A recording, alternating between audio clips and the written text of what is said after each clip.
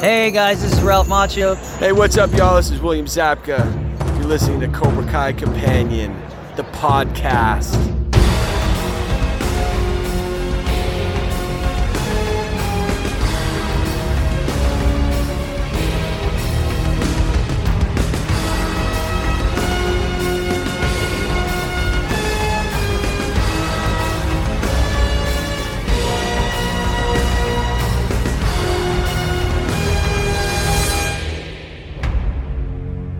Welcome back to another episode of Cobra Kai Companion, and I am Peter, and joining me on, the episode's called Party Time, so I thought it'd be fitting to bring more than one guest host. Joining me on this review of 408 is Carrie and also Dorian. How are you two doing? We're good. Thanks for having us, Peter. Thank you for having us tonight. Absolutely. You guys are both part of the admin team in our group page, the Facebook group page. But Carrie, you wear a few different hats. Not only are you the host of a Window of Opportunity, well, I guess the hat thing doesn't really quite apply, but there was a specific reason that I reached out to you for a review to help me finish up the season 4 episodes. So we kind of talked about this yesterday, but there's something on our non-interview episodes that you contributed to. Do you want to talk about that? Yes. Yeah. The little intro you hear from Ralph Macchio and William Zabka, I got them to do that at C2E2 2019. Bree and I went to that along. There were several other Cobra Kai fans there, but before we went to the con, we reached out, or I think, Peter, you reached out to us because you knew we were going and asked us if we wanted to come on after and do a sort of wrap up, because that was one of the first big convention appearances for the cast, because it was between seasons 1 and 2, which like just before season 2 was about to drop. So we knew we'd probably be getting maybe some little season 2 tidbits. So, I knew we were coming on, and for some reason, I don't know where this thought came from, but I was like, I wonder if I could get Ralph and Billy to like say hi, like plug season 2. And they did, right? They were just like, yeah, sure, no problem. And just there we go. There they are. And I still have them on my phone. And every time I listen to your episodes and that pops up, I kind of like do a little happy dance to myself because I was like, that was me. Yeah, it really is. And, the listeners, you guys are only hearing like, bits and pieces from those conversations or, those little things. So maybe I'll throw it on at the end of the episode. So after the music, maybe I'll have those played. You guys will get to hear it in its entirety. I have considered, kind of changing it up. I don't think I will though. But now that I have like Billy's message from Paley Fest, like I have considered like incorporating that into it. But I think I'll leave it as is. I think it's fine, and maybe something that Billy mentioned at Paley Fest will be part of the outro in the future. I don't know. So we'll figure it out. But yeah, it was super nice. That episode is available in our the back catalog where you and Bree did join, and you guys talked about seeing the double date for the first time from episode 209. And also the house party at Moon's. So that's what they showed at C2E2. So I do remember you guys coming on to talk about that story, and Bree talked about how she fell to the ground because see Johnny and Daniel sharing a table together on a double date. We were just like, oh my god, what's happening? So so that's there. Fantastic. And and it was an extremely nice gesture. I do appreciate it, and it's something I'm never gonna forget because also you sent it to me on my birthday that year. So that was I didn't realize that. That was fortuitous.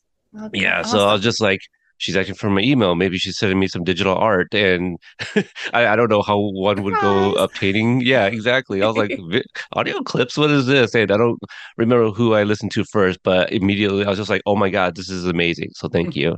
You're welcome.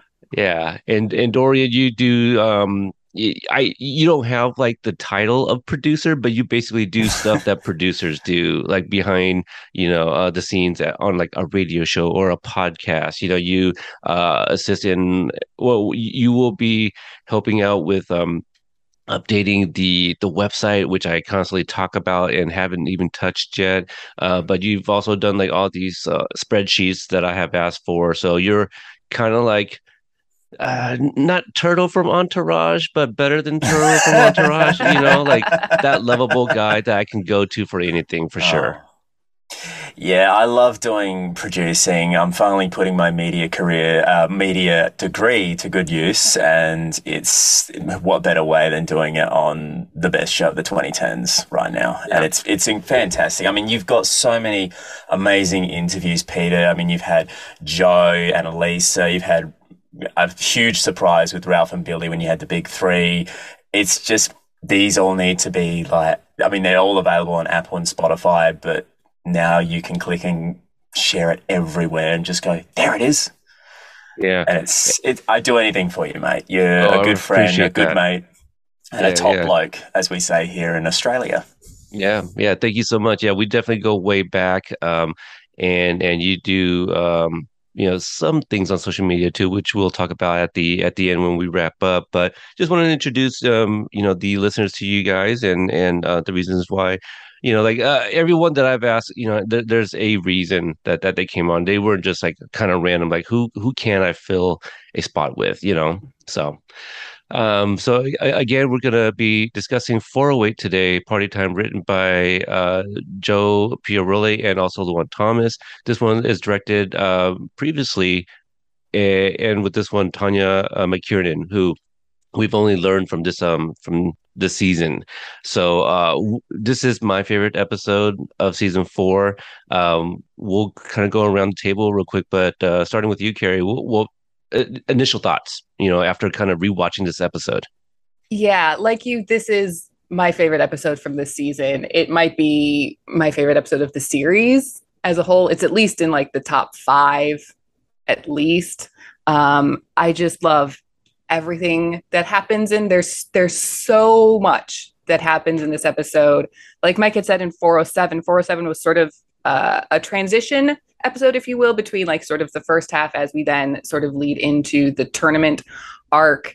And then this is where I think the tournament arc really starts here, with just all of the stuff we get from everybody. Like every cast member gets something in this episode. It's not, some episodes are more sort of Miyagi-Do stuff or more Johnny stuff. This one is really everybody gets their moment to do something and to shine. And of course, like all the Johnny stuff that happens, because I'm the Johnny girl on this show. And I know you said when you were trying to figure out who to bring on for what episode, you just put this into a randomizer, but this feels personal to me because you know how I feel about this episode. When we did it in the rewatch that we do in the group, like before the new season starts, we started doing this rewatch thing. And then after season 4 dropped, we were like, well, let's just keep doing it for season 4 too. And I did this rewatch 408 in the group, and I, bawling my eyes out live on camera with everybody. And yeah. I think I reached out to you because I had gotten the season 4 screeners, so the first time we ever got screeners on the show. And I obviously saw the episodes ahead. So when you put your name in the hat, so I guess there's not too much to elaborate more on what you said. We do, as leading up to the new season in our group page, we have, members of the admin team take episodes, and we will do one Cobra Kai episode watch along every single day. And we're like, yeah, let's just extend it to season 4. Let's go from 30 days of Cobra Kai to 40 days of Cobra Kai. And you guys were like, yeah, that sounds great. And so all you guys picked episodes from season 4 blindly, you guys didn't know what to expect. So when you chose 408, I don't know if I just messaged you or texted you. Yeah, you texted me that was just like, oh, I can't wait. I was just like, what? You can't say that and not tell me why. What do you mean? Yes. What's insert my purple devil with the horns emoji, because I love to use that one. I love to tease and poke at people. I learned from the best, Top Dog, Hayden. So, you gotta do what I do. But yeah, you being a Johnny girl, I was like, oh, this is gonna be a good episode for you, but also like it's just a great episode. And so, picking it just willy-nilly, I was just like, yes, I wanted to see who's gonna get that one. But yeah, so meaty. We don't get too much of the like newer cast members, like Kenny and Leah. It's very much about the LaRussos, the Diazes, and the Lawrence slash King, Yeah, yeah, family yeah. unit. And also, your Cobra Kai sensei. So yeah, it really focuses on them. So much to talk about for sure. Doria, what about you? Your initial thoughts, or like, what do you remember from watching this episode? Well, I've seen it so many times, this episode. It's a great episode. The first time I saw it, Jen, one of our mods in the group, messaged me saying, "Get the tissues. You're going to need the tissues." And she was right. That's moment. We'll talk about it once we get to it. It was an absolute tearjerker, but the episode itself is fantastic. And, hats off to Sholo, Mary, Tanner, Gianni, Jacob, Tanner. They just really hit it out the park in this episode, and Peyton, of course, just really incredible. And I mean, Billy just in this episode, I feel like he goes from sort of tender to tough in the blink of an eye, and it's really incredible when he does it. He does it a lot in the show, but this episode in particular, I notice he has this moment where he's like, I'm really tough, and then there's that moment where he just sort of fades. That toughness fades away, and he becomes tender and vulnerable, and that's credit to his incredible acting in this episode. Absolutely, absolutely. Yeah, this episode I've probably seen the most out of any of the other episodes on season 4. And I've mentioned to you guys that I watched this episode specifically about 5 times this previous week since the last episode review. I watch one time all the way through just to kind of refresh my memory, like what is in this episode. Then I go back and I kind of listen to the dialogue, and then I go back and then I kind of watch things in the background. Then I take my notes and then I watch it one more time to see if there's anything else I missed, dialogue or direction or whatever. So that doesn't always happen, but I was able to fit it in for this one for sure. Clocking in at roughly 35 minutes. It doesn't even feel, it feels like an hour, 35 minutes. Like it's so well paced, so well directed, so well written. And what's crazy is there's probably about another 10 minutes that was taken out of this. I can't even believe it. I wanted what? Can we have those deleted scenes, please? Yeah, Because right. there's so much that happens. Like what got cut? Like what got left out? Yeah. The season 4 DVD will have all those goodies, and we're just like, gimme. I know. I've got mine Really hope so. pre-ordered, so I'll Yeah. have it when it drops. Yeah. and that alternate ending. Yes. Anything that has been like officially released, like I feel those usually end up on the DVDs anyway, and I'll be looking forward to it. For those that missed it, Joe and Luan's interview should be out before this one, so go back and listen to that one after this, if when you have the chance, because they drop a lot of great nuggets, which we'll kind of reference in here as well. But Joe does say um, uh, he didn't reveal too much because in the event that they do end up in the DVD in terms of like the deleted scenes, extended scenes, and whatnot, he wants us to see it there. Right. And he says they're good. So, I believe him. I don't think any of them has ever lied to us ever before. So, No. so that's the one thing. Like that's a funny thing too. Like in the fandom, I'll see people say like, "Oh, well, they better not do this or do that." I'm like, "Well, they haven't yet, so why would you think they do it now?" Yeah. Yeah. With season 5 coming up. So you guys got to trust, the TB3. That's why we followed the House of Schlildwitz. So that's why it's I a was thing going to to- wear that. I was going to wear it. Do you but have it's that too shirt? cold I in Australia. think you do have that. Yeah, okay, yeah. So that's it's a thing in our group page. If you want to dork out with us, join the group. So. And as always, Amy provided the synopsis for this episode. She missed the last couple because she was busy. And so she comes back with party time. It's prom season and everybody's excited. A pre-prom gathering of the LaRusso/Lawrence families show us that Johnny and Daniel are still acting like pouty children and Anthony is still grounded. But Sam and Miguel only have starry eyes for each other, at least at the start of the night. Robbie and Tori, who managed to convince themselves that they should go together as a goof to mess with their exes, accidentally wind up being some of the only kids to actually have fun. After an 80s movie prom dance spectacle, manage to get under Sam's skin, they wind up in the middle of another 80s movie trope, a poolside catfight at a post-prom party thrown by an age-inappropriate host. FYI, Stingray's back. We meet cousin Vanessa, who is awesome and manages to open Daniel and Amanda's eyes to the fact that they might not always have the best parenting skills.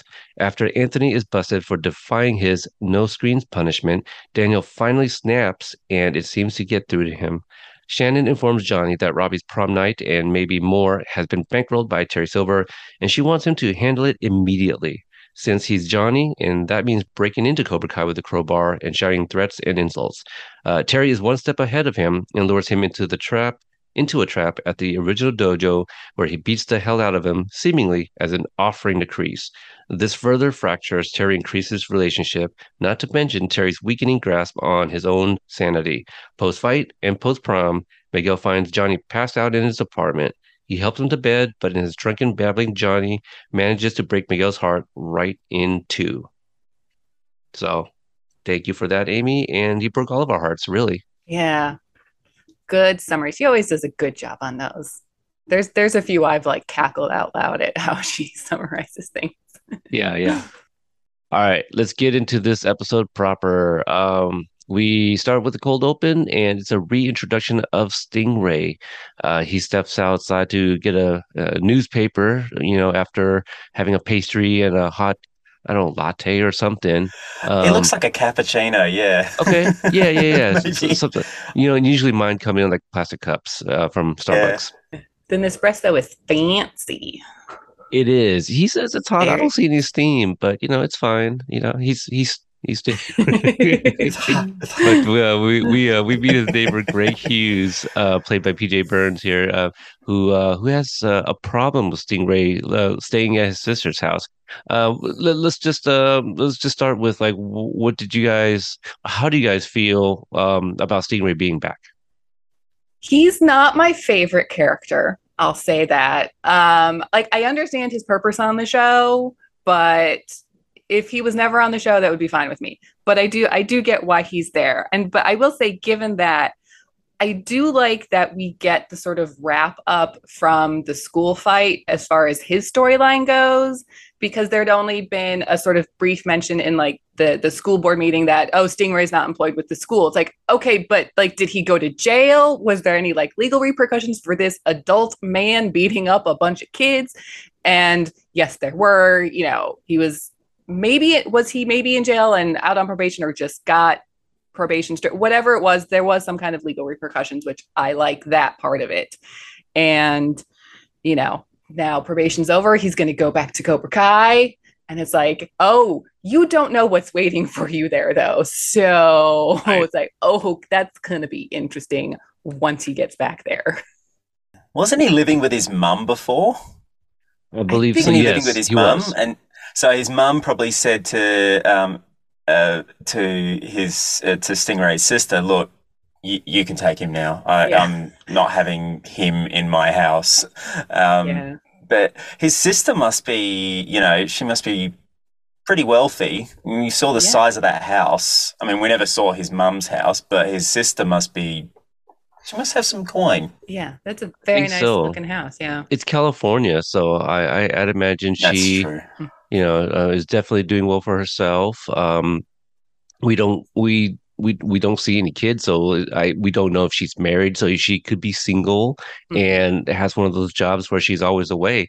But yeah, maybe Stingray's mom got so upset she kicked him out of the house. I was like, I don't know, go stay with your sister, because I believe Greg does mention something about like her sister doesn't even want him there, right? Like he could be lying, but that could also be true. Like that is her neighbor. Maybe she does talk to him and doesn't want to hurt her brother's feelings. So. A lot there, definitely a lot there. A little sad, but I mean, it's a good situation when you can walk around in your robe and your sister's not around. So, like in Tony Soprano.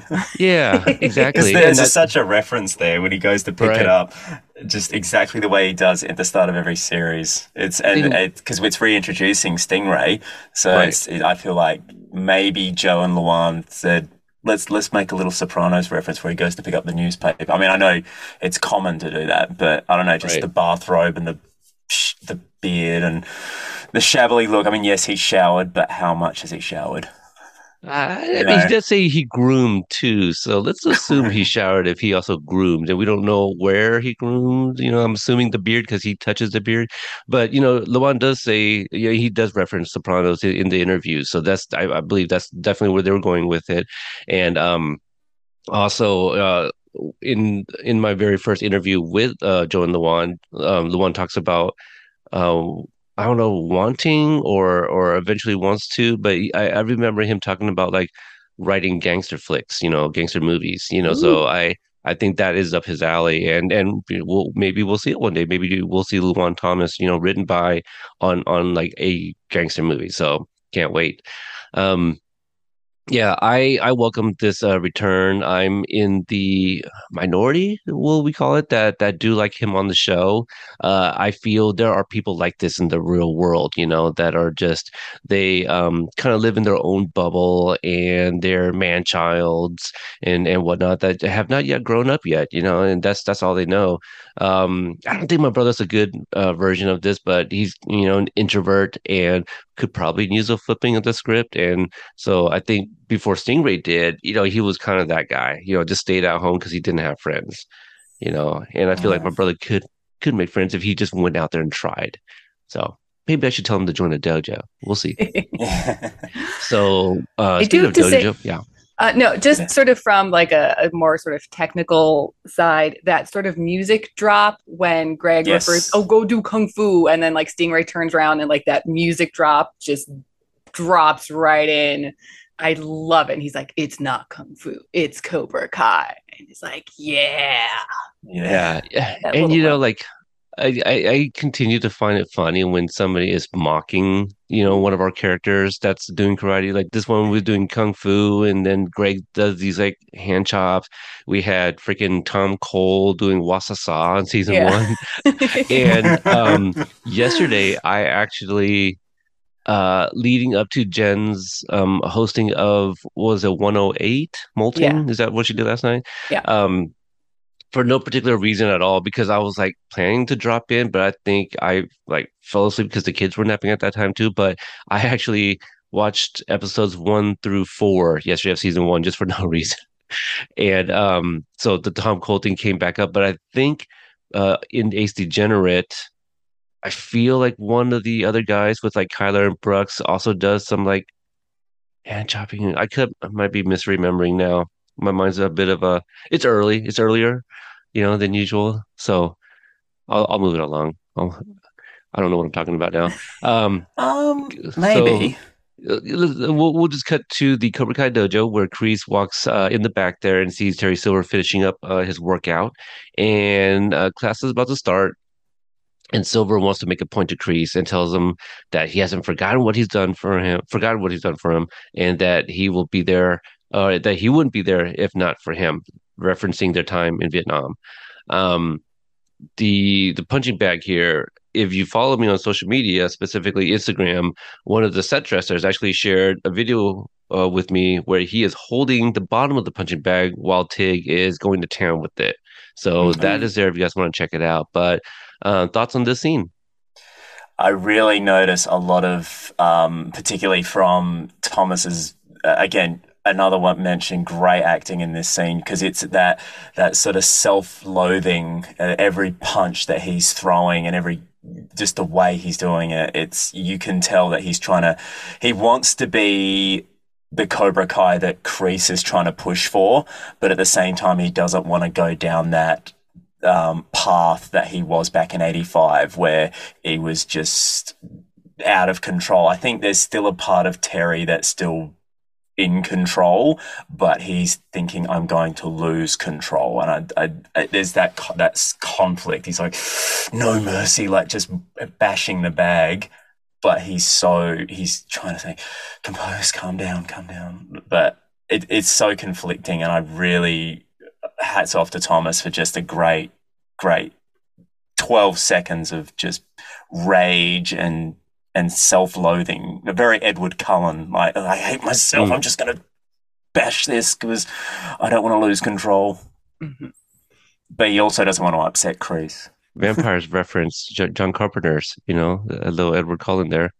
You know, maybe Tig should have been in the front of the Eclipse episode. Was it Eclipse? No, that was part three. What was Breaking Yeah. Dawn part one? You know, where there's like the war between the.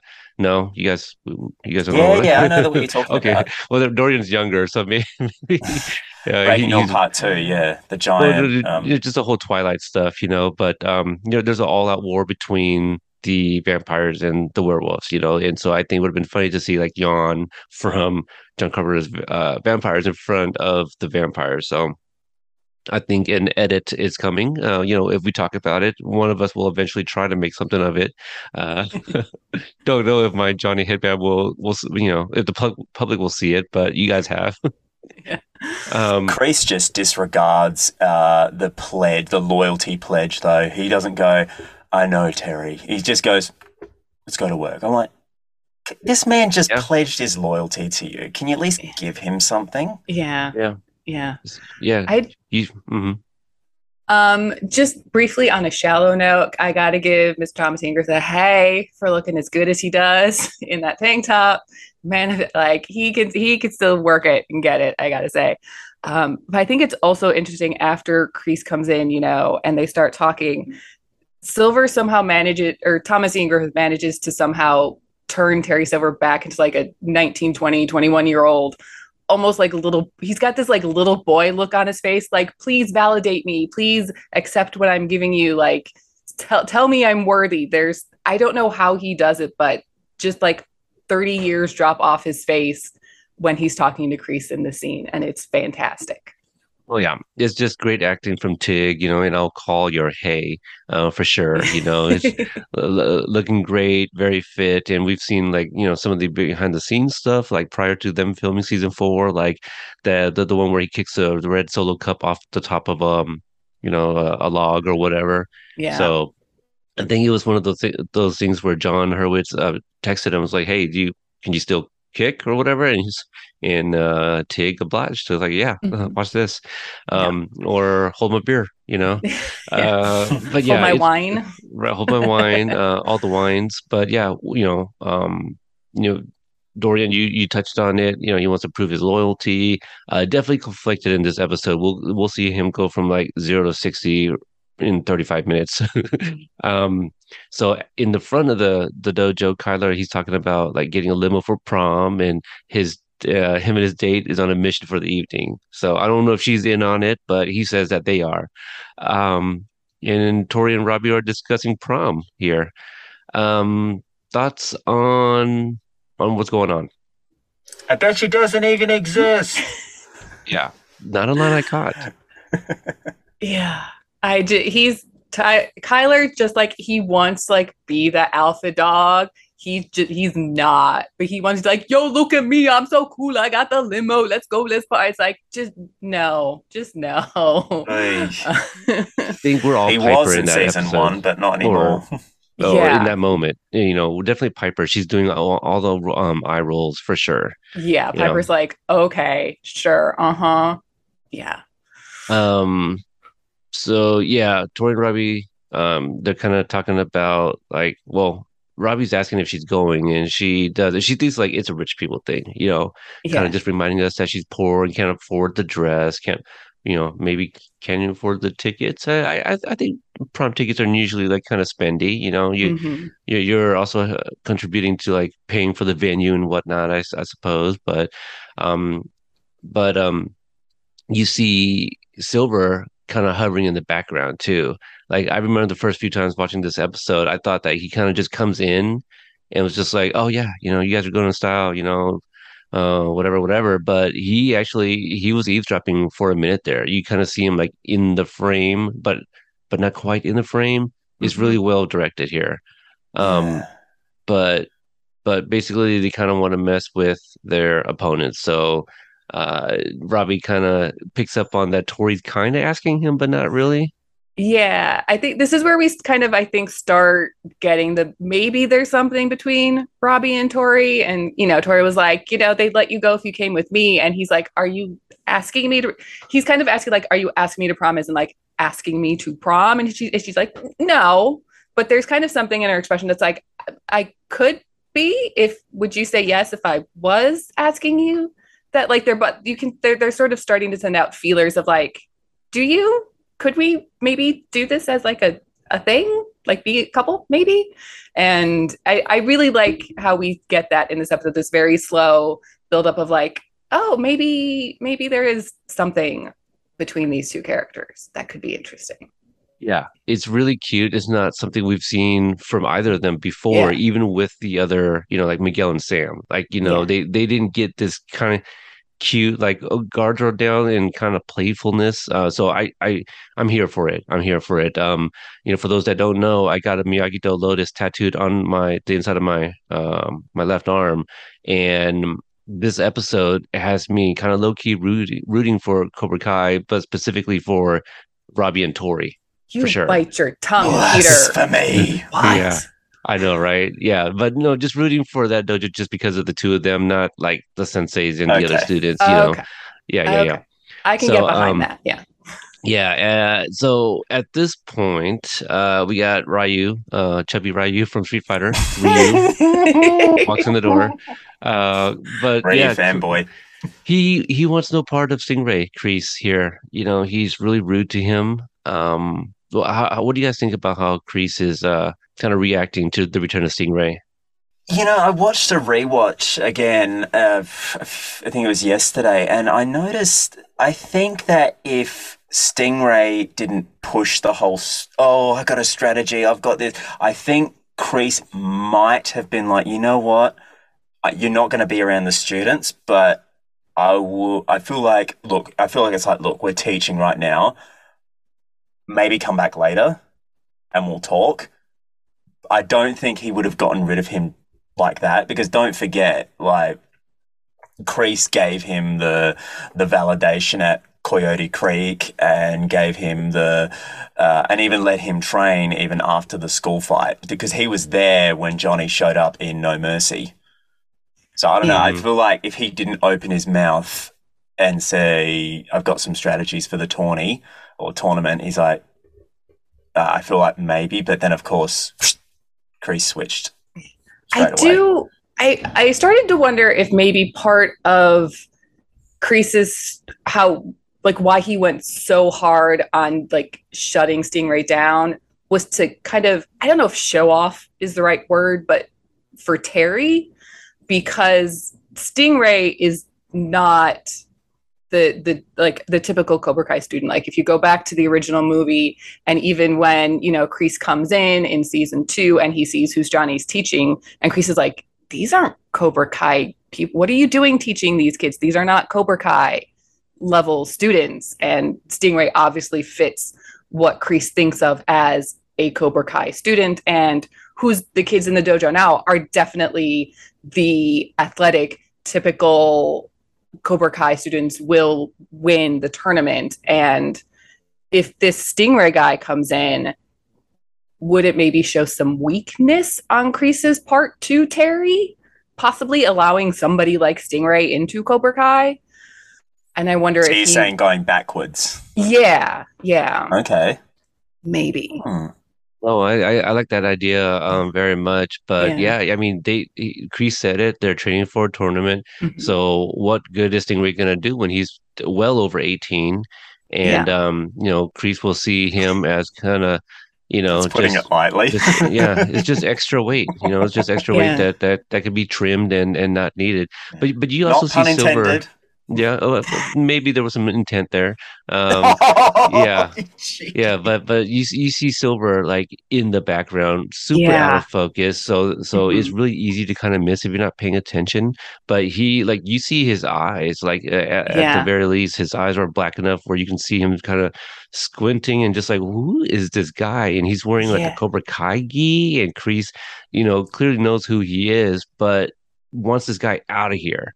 So I think that's just kind of where Silver is at right now. I don't know if he's, quite planning anything just yet. Yeah, I think Terry's the kind of guy who takes in everything that's happening and is like, this isn't really useful information right now, but this might be useful later. So let me take this, I'll stick it in my pocket, and maybe I'll bring it back out later when I need to do something with it. So you can see he's definitely taking in what's happening with Stingray and thinking, I might be able to use this later for something. Right. Yeah. Right. Like so Silver isn't quite playing chess yet. He's pulling out the chess box and he's about to set it up. Yeah. Hasn't decided which color he wants to. I mean, I feel Terry Silver would be playing with the black pieces because of the Cobra Kai gi, Well, or do you guys white disagree? starts White, first, yeah. doesn't it? White yeah, so goes he'd be first. striking first, so he'd be white. White Yeah, I moves. guess you guys are. That's. I don't know. I don't. I mean, I know how to move the pieces. I'm not very good at chess. So, I'm not me either. neither. I know that much. Yeah. I know white moves first. That's about the extent of my interesting. knowledge. Well, between you knowing which goes first and me knowing how the pieces move, we might be all right. He was like a shark, though, just Yeah. circulating the room and circulating, and then going up to Robbie and Tori and saying, "Oh, look, you guys are going first class all the way. You gonna Uncle Terry's gonna take care of you. Don't worry. You'll get the works. Don't worry. He'll take care of you."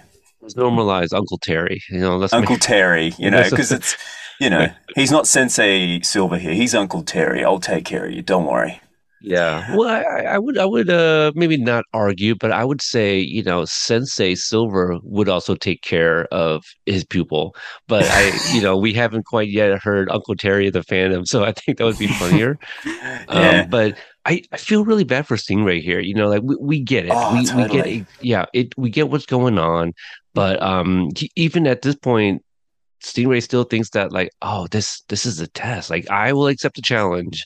No, dude. Like he literally does not want you there. But it's Denial. sad. Yeah. Mhm. I don't think he makes a mention of it. But if he looks around the room, who does he really recognize other than like Dieter and Edwin? Yeah. No one. Be it. He thought Bert was there. Yeah. He Right. still thought Bert was there. Yeah. Exactly. We're Maybe jumping Bert was ahead, thinking it but- all Yeah. day. Oh, absolutely. But yeah, no, you're right.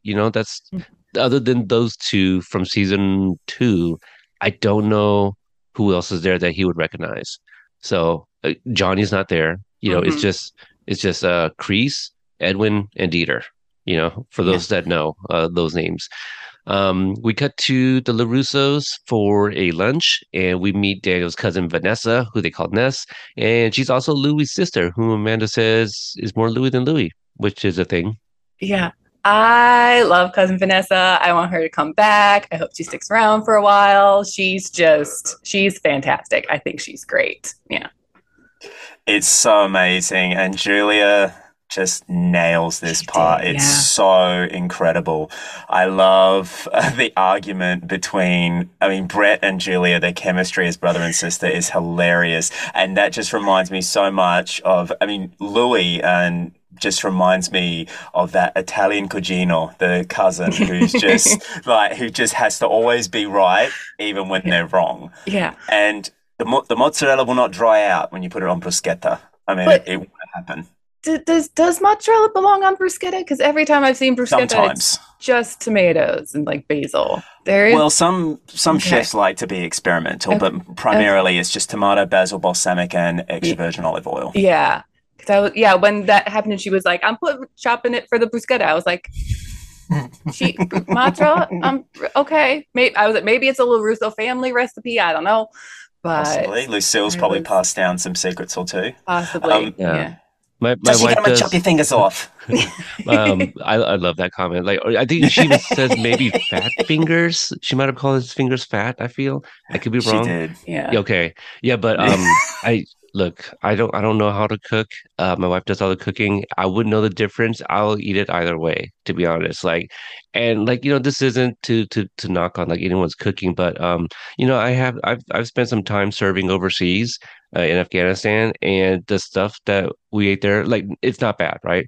But they don't like we went to go run a mission and take some school equipment to a schoolhouse, and the elders invited us in to eat. And we're American, so they're trying to set things up as how they think that we do things, I guess. But there was no tables because they don't have tables, but everything was laid out on tarp. Everything was kind of like community, right? So we're kind of sharing the same plates and stuff like that. I said, if I can eat what I ate the way I ate over there, like just give me anything, like, I've eaten in less sanitary places, basically. So just put it on a plate and I'll eat it, really. So I'm one of the guys that literally eat anything and everything. Like everyone's like, how do you stay so skinny? Like, well, I also walk like 10 plus miles a day too with my Yeah. work. But give me all the foods, give me all the mozzarellas, dry or wet, whatever. I don't care. And for those that don't know, Dorian, you're actually like you're Italian, and not just Yeah. like part Italian. Your last name is Italian too. So Yes, it is. yeah, you're gonna bring in some of that authenticness for those that aren't privy to your culture too. So yeah, Definitely. love Cousin Ness. Like for those that missed it or newer listeners, we got a chance to interview Julia Macchio, who I also ran into with Mary Mauser in Disneyland back in 2019.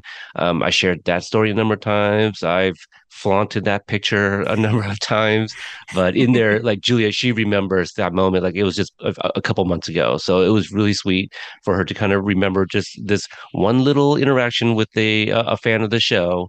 But great interview, great insight. She's just amazing here. And we'll have more to say about her, obviously. So in this sequence, this is like them pre-prom, right? There's the Diaz's show up. If you guys go back and watch it, I just love the way Rose walks in and looks at Amanda, Yeah. Yes. introduces herself. It's like Rose does this. Just the look in Rose's eyes looks so authentic. It's really sweet. Um, but also here is a deleted scene that you do learn about from Joe and Luan's interview, where they talk about why Johnny doesn't have shoes on in like the dual family picture, right? Like that picture circulated a while, maybe around the time the season came out, or maybe leading up to it. I don't really remember, but people were pointing out, well, how come Johnny doesn't have shoes on? Well, we find out that when he arrives, Lucille says something like, take your shoes off, and Miguel like continues to take his shoes off. And she goes, "Not you, honey, you," and points at Johnny. So yeah. So of everybody else there, she wanted Johnny to take off the shoes. Obviously, still upset from the first movie. I Yeah. hope that's on the DVDs because I need to see some Johnny and Lucille stuff Yep. because it must be like blowing her mind that this boy who beat up her little boy is now in his house and they're having dinner together or something. It's just like her mind must just be like, no, I still don't like you. It might be that I still don't like you. No, and I'm gonna like cut you down however I can, even if that just means making you take off your shoes. Mhm. And it's the first time that Daniel and Johnny have seen each other since the breakup. It was just, oh, it's like running into your ex and you're just like, awkward. So What do I awkward. say to you? Awkward. It's like, I'm not going to look at you. I don't want to see you. You Yeah. broke my Happens a lot heart. with these two. They're constantly, kind of getting together, breaking up again. I mean, this isn't the first time for sure. I hope Yeah, it's the last. Yes, yeah, I know, please. really.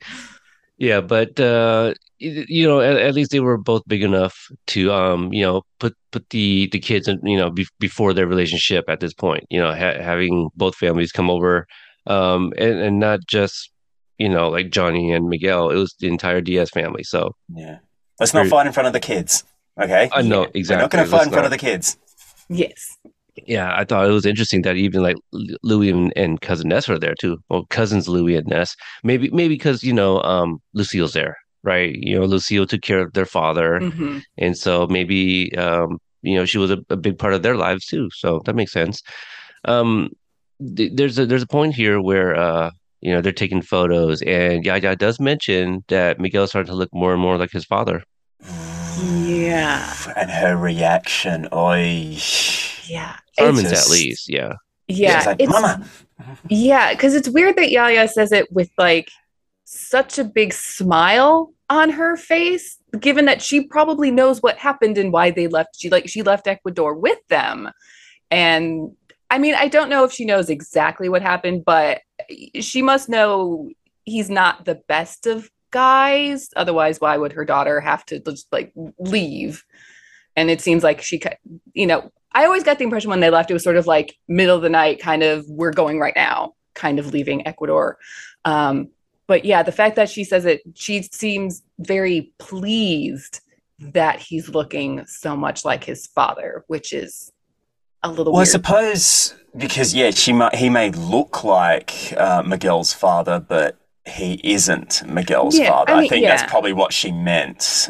I watched it when I watched it, and I'm like, oh, maybe he's not as bad as Carmen's making him out to be. But she's actually talking about the way he looks, because maybe Miguel's dad's he's actually quite a handsome young man. Okay, so I don't Yeah, know. Maybe no. it's or maybe Rose is just very wise and thinking, oh, well, maybe he wasn't as bad, but I'll back up your story if you say he is bad. I don't Yeah, know. We don't know. We actually don't know if Miguel's dad is as bad as Carmen thinks. Maybe she just doesn't approve of what he does. right. I mean, it could be that, Speculation. right? No, no, absolutely. Like we know nothing at this point. We only know Carmen's side, and from what it sounds like to me is that she thinks whether it's he or what he does is dangerous. And I feel that whatever she told Yaya is just enough that, she would say, okay, all right, well, if you don't think this is a good situation for us, we'll leave. So I think Yaya is probably still fond of his father, but obviously knows, well, Carmen thinks there was something bad enough that we had to leave that, okay.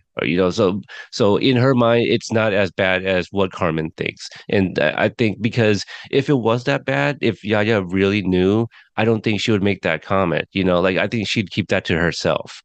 Because no, like if you really feel that negatively towards like your child's other parent, you wouldn't want to hear that, and I feel like your parents would know better than to say something like Yeah, that, right? of course. So Yeah. yeah, that's just my opinion because like my oldest like it's funny because it's really mixed. I often hear like, oh, he looks just like you, or oh, he looks like his mom. And when I hear the mom part, I'm just like, like thanks for the reminder. Like I need to hear that, because I see it myself, Hmm. and so same thing with Carmen, like she sees it, right? And so like Yeah. for Rosa to kind of bring it up, it's like, Mama, not only like let's not bring this up because I never want Miguel so curious that he's gonna go out and seek his father, but also like I don't need to hear this right now. So very interesting to hear or to find out the reveal in season 5. Was Carmen exaggerating or was it an understatement? Where is he in terms of, the one who knocks, right? Like I want to see where is he on the Heisenberg scale. Well, So we have yeah, 1 month 1 month. as of Yeah. tomorrow to go till we that's find right. out. That's right. People will hear this a little bit later, so it'll be less than a month for them for sure. It'll probably be True. like 3 weeks. Yeah, but yep, you're right. We're almost there. So one other moment here, and I'll move on unless you guys have anything else. But super hilarious that Louis is standing side by side to Johnny. It's like, Yeah. I don't hang out with those biker guys anymore, right? Yeah. Yeah. It's like it's that dude apology that's not really an apology, but like he's trying to apologize and is like, yeah, I did a kind of messed up thing and it's, not going to happen again, but without actually saying the words like I'm sorry. And yeah, I love it. This is great. I love it. Oh.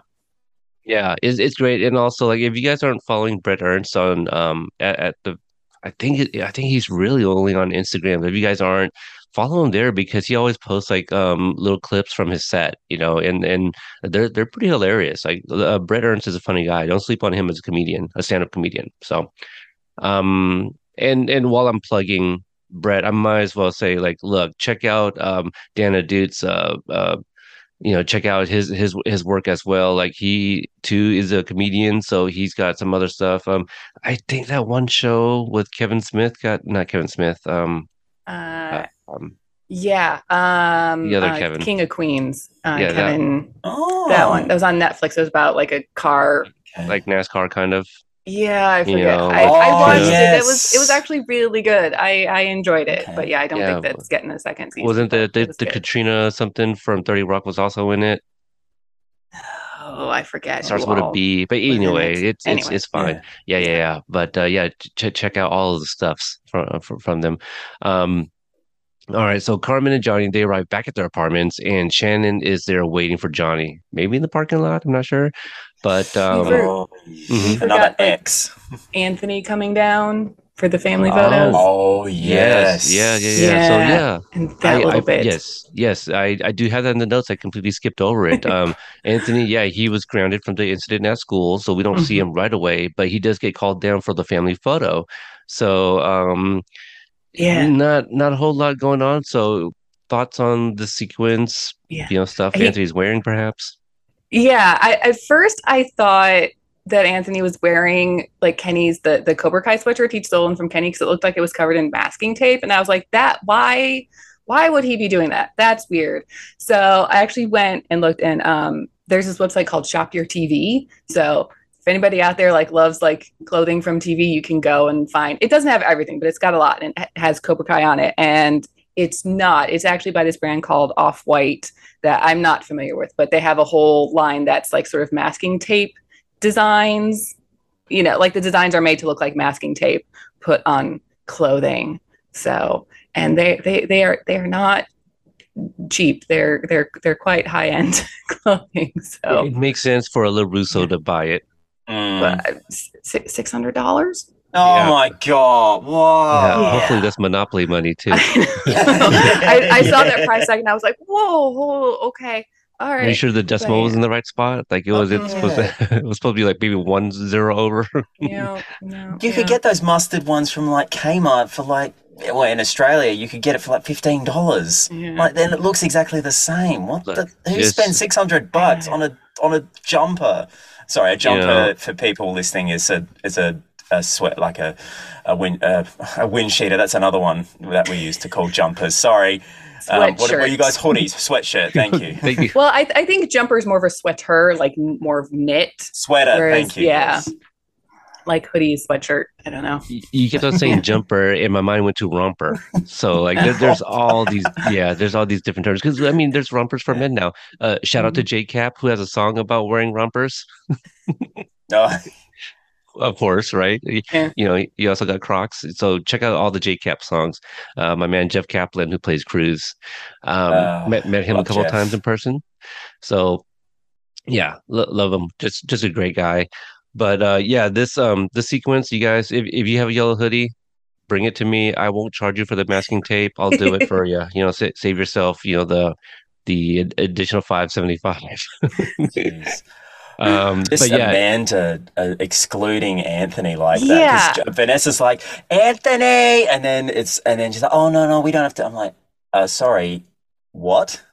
You're excluding your son from a family photo. That's mean. That's cruel. Like, he's grounded. but Exactly. it's a family photo. He can come out of his room for 2 minutes. I mean, And it's then you get Lucille going, "What's happening? Why is he grounded?" And that opens a whole can of Yeah. worms that we get to later. And yeah. she went Well, full nonna in that scene. She went This is full nonna. Mhm. This is just to kind of like point out like the brilliance in like Joe and the ones writing. You guys are pointing out like this. Yeah, we're questioning Amanda. Yeah, exactly. What is the problem? But it causes this whole stir among the family because like we know what Cousin Ness is capable of right now, right? Like, we know what's coming. And so you have to kind of set that up too. So like already since we're questioning Amanda and what she just said, well, the entire audience is, right? So we Yeah. have to address that. And by addressing it, we have to have the Lucille comment on that, like what, and already have Cousin Ness jump in on this by calling Anthony down. So it's this whole thing. So yeah, it's a great setup. They did a really good job with that there. So yeah, great family photo. It's funny too because I think Johnny and Anthony both have like a similar smirk in that photo too. Like I wanted to like, share that on social media, make a comment, but I didn't want to stir any pots. I also noticed in the one where it's just Johnny with like Miguel and Carmen and Yaya that Billy does the fist pump that he does in like photo ops at conventions. It's just like it must be just so ingrained in Billy's like picture time, make the fist. Like I was like, that was a like- little bit of Billy coming out there. I don't think that was Johnny. That was a little bit of Billy, I think, there. Yeah, absolutely. And she even says, Amanda goes, just very quickly, says, oh, even Louis. I'm like, yeah, he's your cousin-in-law. Don't They're all exclude there. him as well. Yeah. They're all there. Like if anything, I think everyone should have been in the photo already. And then like if Cousin Ness was going to take it, I think maybe someone should have said like, oh, don't you have a timer? Like, let's get you in on this too. Yeah. Like there should have been someone else there. But you know what? There's already a lot of people in that room. Yeah. I get it. Somebody has to take a picture. Mhm. Like recently I went to a comedy show with some really close friends of mine, and let's see, there was a good amount of us, but anyway, some of them came with wives, and we're like, who do we ask? Who do we ask to take the photo? And we were looking for like strangers walking by, but one of the wives like, oh, I'll do it. And I felt bad because I was like, well, you should be in this photo too. It's just one of those things. Um, all right, so yeah, back to Shannon. Shannon is back out of rehab. We find out that she is back in an apartment. We don't know if it's the same one because she was previously evicted, Mhm. but this is something that I kind of talked about on Twitter with a few different people. Somebody actually commented on Instagram and made it a point like, oh, well, I thought she was evicted. And my response was, well, like the LaRussos kind of helped her out, right? Like, putting her in rehab and stuff. There's no way that not only the LaRussos, but only the place where she was at, no way they release her, homeless, right? And Yeah. with that, at least with the job lined up for Mhm. her. Yeah. I like that Shannon came to Johnny on this, and brought the money and told him everything that's going on because Shannon hasn't had a lot of screen time, but even the little bit she's been on, she's had such amazing character growth. And this really does show how much she's changed because, like, season one, Shannon would have kept that money and gone on a bender and said nothing to nobody about anything that Terry told her. But she has changed so much and can now recognize something's up with this guy. I don't like what he's saying. I don't like how he's saying it. I don't like what he's doing. I know he's Cobra Kai. Let me go to the only other Cobra Kai guy I know who could possibly do something about it and tell him what's going on so he can take care of it because this can't be allowed to stand. Like this needs to be like shut down and squashed because this no good will come from this. Yeah. I also kind of like her introducing herself to Carmen, as they show up. Carmen sees like, this other gorgeous woman there in front, calling out for Johnny. And so her guards are up a little bit. And, the writing here and the way Diora delivers it, hi, I'm Robbie's mom. Like she's really like, how do I say Shannon? Because she doesn't know what Shannon is, because Carmen, all she knows is this could be that ex-girlfriend that Miguel was just talking about earlier in the season. Yeah. Oh, Allie, Yeah. yes. Like, Good one. is this Allie? So she says Robbie's mom, and immediately, I feel Carmen, is well, what's the word I'm thinking of? She's Carmen kind of put at ease a bit. yeah, put at Yeah. ease, exactly. Yeah. And it was kind of like when Carmen introduced herself, she was like his girlfriend, like a little more aggressive Hands off than my man. Yeah. Don't Like touch my man. Carmen was a little more aggressive than we've seen. She wasn't like, this is my man, but it was like his girlfriend, like letting this other woman know we are a thing. We are in the relationship. So We're not whoever neighbors. you are. I mean, we are Yeah. neighbors, Yeah, but but- he's not just walking me to my door. It's Right, we yeah. are together. She was like very clearly laying out who she is and what her relationship is with this guy. So you need to not come for him because he's mine. Right. Exactly. And again, they were like pumping the brakes a little bit earlier in the season, and they finally got back together, and now Miguel knows. So they're on a really great trajectory, and the last thing Carmen needs is like a gorgeous woman here to kind of like break things up. So I really like that. Yes, she's now put at ease and kind of steps away for a little bit to kind of give them some privacy, because if she's got to know, right? Like saying Robbie's mom, Carmen's got to know all the pillow talks, with Johnny. It's not, it can't just all be, it could be all Daniel. We don't know. But at some point, there's got to be like, yeah, he's even put her like in rehab, and, they're helping her out, ever since when Robbie used to live with them and all these things. Like Carmen's got to know all that stuff, so. Yeah, she did. Yeah, it's a really sweet scene, and it kind of makes us like, well, I wish there were more, but they do really make great use of her. I can use more of Shannon just because I think you're so great in that Yeah. character. So, yeah, doing really well for herself now, Shannon. All right. Let's see. We go to the prom, and it's a Great Gatsby theme. I think Tanner just stepped from one building to the other from He's All That, Yeah. and Yeah. Eli is kind of by himself, doesn't have a date. And I was about to say Gianni, but Dimitri's there in his great Pac-Man suit, which I think we all love. Dude. Now, Fantastic. I know we all talked about it when it came out. Did anyone ever get like a hoodie or something, a version of it? They need to No. have something like that. That would be sweet. I would definitely, I don't care A where it hoodie comes from. I'm exists. like, that just looks Oh, it does? A hoodie exists. Yeah, me and Pilani, we looked it up one day, and so like I don't think anybody ever ordered it. I think I'm gonna say it on record. I am going to order a Pac-Man hoodie. That looks like that suit. We'll have a Pac-Man party. Yeah. I think they make like a woman's version of the suit too, like with the skirt. I think I Didn't saw. you didn't you look that up one time? I know somebody else Someone did. did. Yeah, Okay. somebody did. But it's interesting. Like I've actually known about this suit for years because like I used to follow Chris Hardwick and he has the Pac-Man suit and like he's Oh. had pictures. So it's been out for quite a while. And as soon as I saw Gianni, I was like, that is the perfect thing for him to wear. If anybody was gonna wear that, it's him. Yeah. It's a Interesting. great suit. Yeah. It really is. Here we also kind of find out that another classmate of theirs by the name of Logan Wang, his little brother Slade got into a middle school fight. So there's a connection there. Oh, good spotting.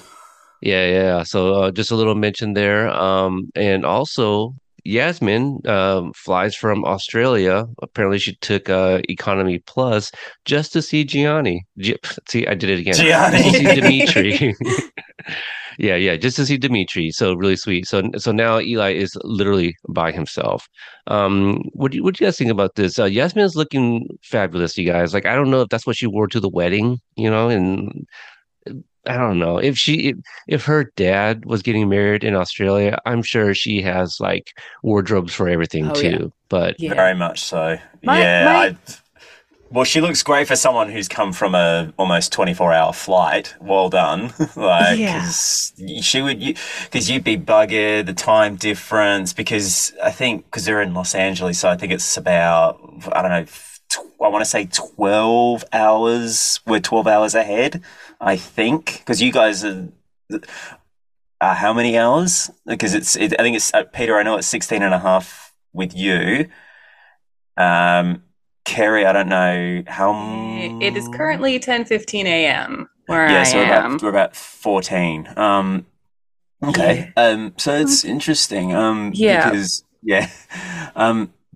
but yeah, she looks fantastic. Really, a Jessica Rabbit reference. Great Yeah. reference. so a nonstop flight from Los Angeles to Sydney is about 15 hours.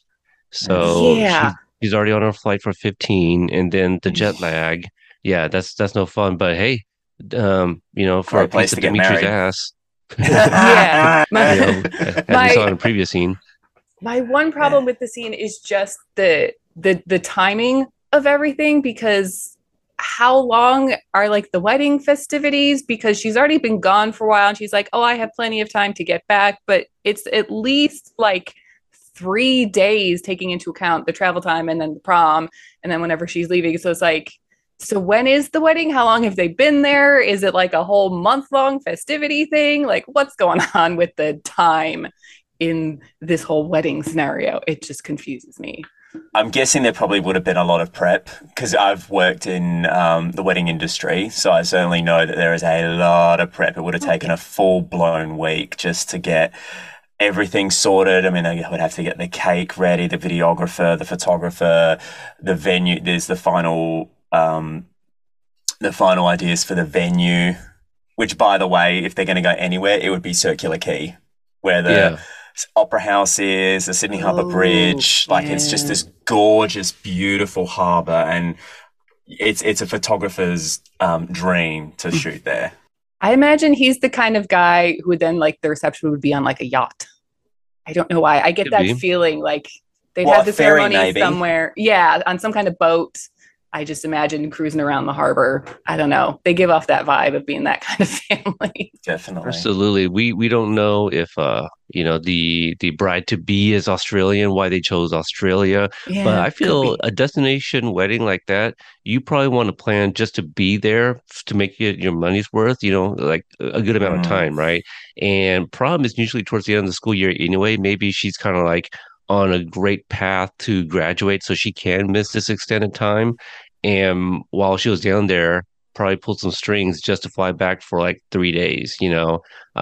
But yeah, I bet you they were there for a while, and she was only getting there maybe a week or so before the actual wedding too. Like, oh, we're Mhm. like it's part of like, let's build in this like mini vacation too, since it's so far away.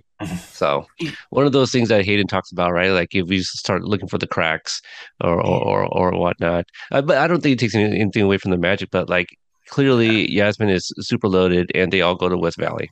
You know, Yeah. Yeah. That's true. Yeah. loaded as in money, not the other loaded. For anyone was Yes. wondering. We know Um, you meant the dough, mate. yes, and so where are we at here now?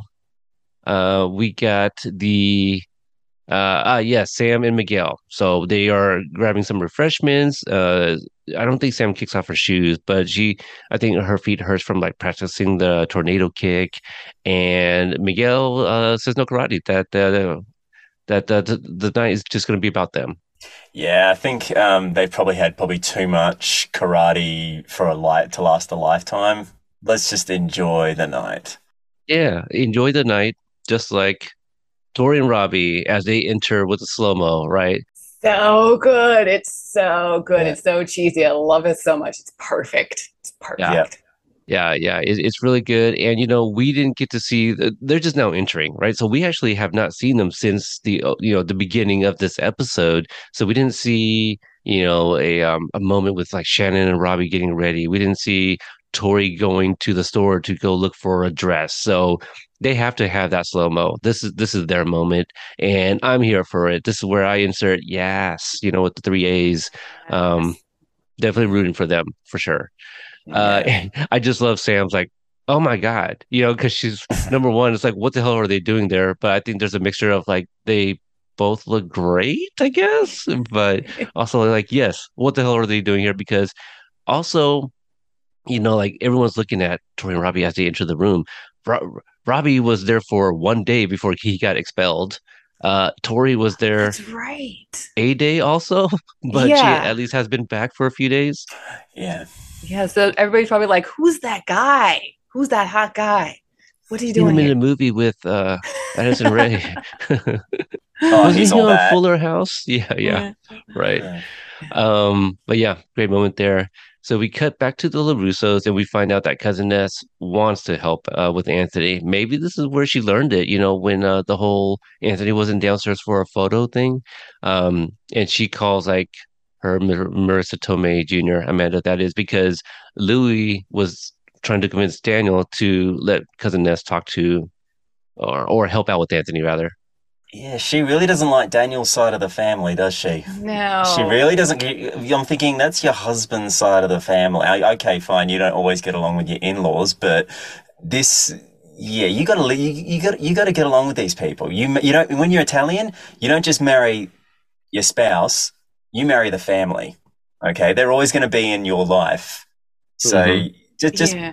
be careful. And it Okay. also seems like this is the first time Amanda has met Vanessa because like that comment earlier, she's more Louis than Louis. Like, okay, so they've never met, so she has no idea who Vanessa is, what kind of person she is, and she's just immediately dismissing her as somebody who's like, oh yeah, she can help. Sure. It's like, okay, dial it down, Amanda. You've just Yeah. met this woman. You have no idea what her schooling or her education is. Like, Exactly. give Just some give it a casual minute. movie references disguised as xenophobia. Yeah. Yeah. Yeah. And I really love how like Louis he sticks up for his sister, right? Yeah. If we know anything about Louis, he definitely backs up the family. He's a Dom Mhm. Toretto, up in this franchise. He's all about the And little family. Mia. Yeah, Yeah. right. Little And Mia so Toretto. he's and I love him telling Amanda, I'm gonna make you eat those words, because he knows what his sister's about, and he mentions what she's got 2 years in She's in her second year of grad school Grad for school. Child Okay. psychology. Yeah. Yeah. Yeah, there you go. So that ages Vanessa a little bit. Puts her probably early 20s. I'm imagining. Yeah. Um, Mm. and so I can see that from Amanda's point of view too. Like, oh, this kid is gonna school me, just with a couple years of grad school. But hey, you never know. Do give her a chance, and I think they will. And so, but I do love this moment where they're like, okay, yeah, let's see what's up. And Daniel says something like it goes on for a while too. So I think it kind of it earns the following line from Vanessa, but Daniel's like, yeah, upstairs, second door on the left, and she's like, no, that's not how this works. I want to talk to you, Yeah. you two or whatever. And so yeah, I think that was well earned. I'm like, ooh, dun dun dun, like Yeah. it's actually about the parents. Yeah. Mhm. And I don't think I said it yet, but like this episode, it not only like I feel seen as a parent, but also attacked at the same time. Yeah. So again, Yeah. like this episode gives you all the feels. Yeah. All right, so Johnny breaks into the back of the Cobra Kai dojo. I'm assuming for some reason the front entrance was harder to break into, so he goes to the back. Right here, we see that there's surveillance installed, and Terry Silver is kind of watching from somewhere else, and the phone rings, and Johnny picks it up. Why does he answer the phone? That's not his business anymore. He has no reason to be there. Why is he answering the He phone? broke in. He might I as well mean, take a message for Yeah. Silver and Kreese I too. know, like for story purposes, he answers the phone, but in general, like, why is he answering the phone? I don't know. Well, if to answer it in the sort of Kiefer Sutherland way in phone booth, a ringing phone has to be answered. That's true. Yeah. Besides, it would keep ringing otherwise. Mhm. You have seen I it. mean, I've seen the movie. Yeah, seen it, absolutely. It's also the movie that inspired Cellular with Chris Evans, and Kim Basinger. So I don't know if it's the same writer, but I know they were like, well, he has to stay in the phone booth the entire movie. What if they have to be on the phone the entire time, but can be mobile? So that's where the movie Cellular came out of. Yeah. Both good movies. Mhm. It's a good pairing, I would say.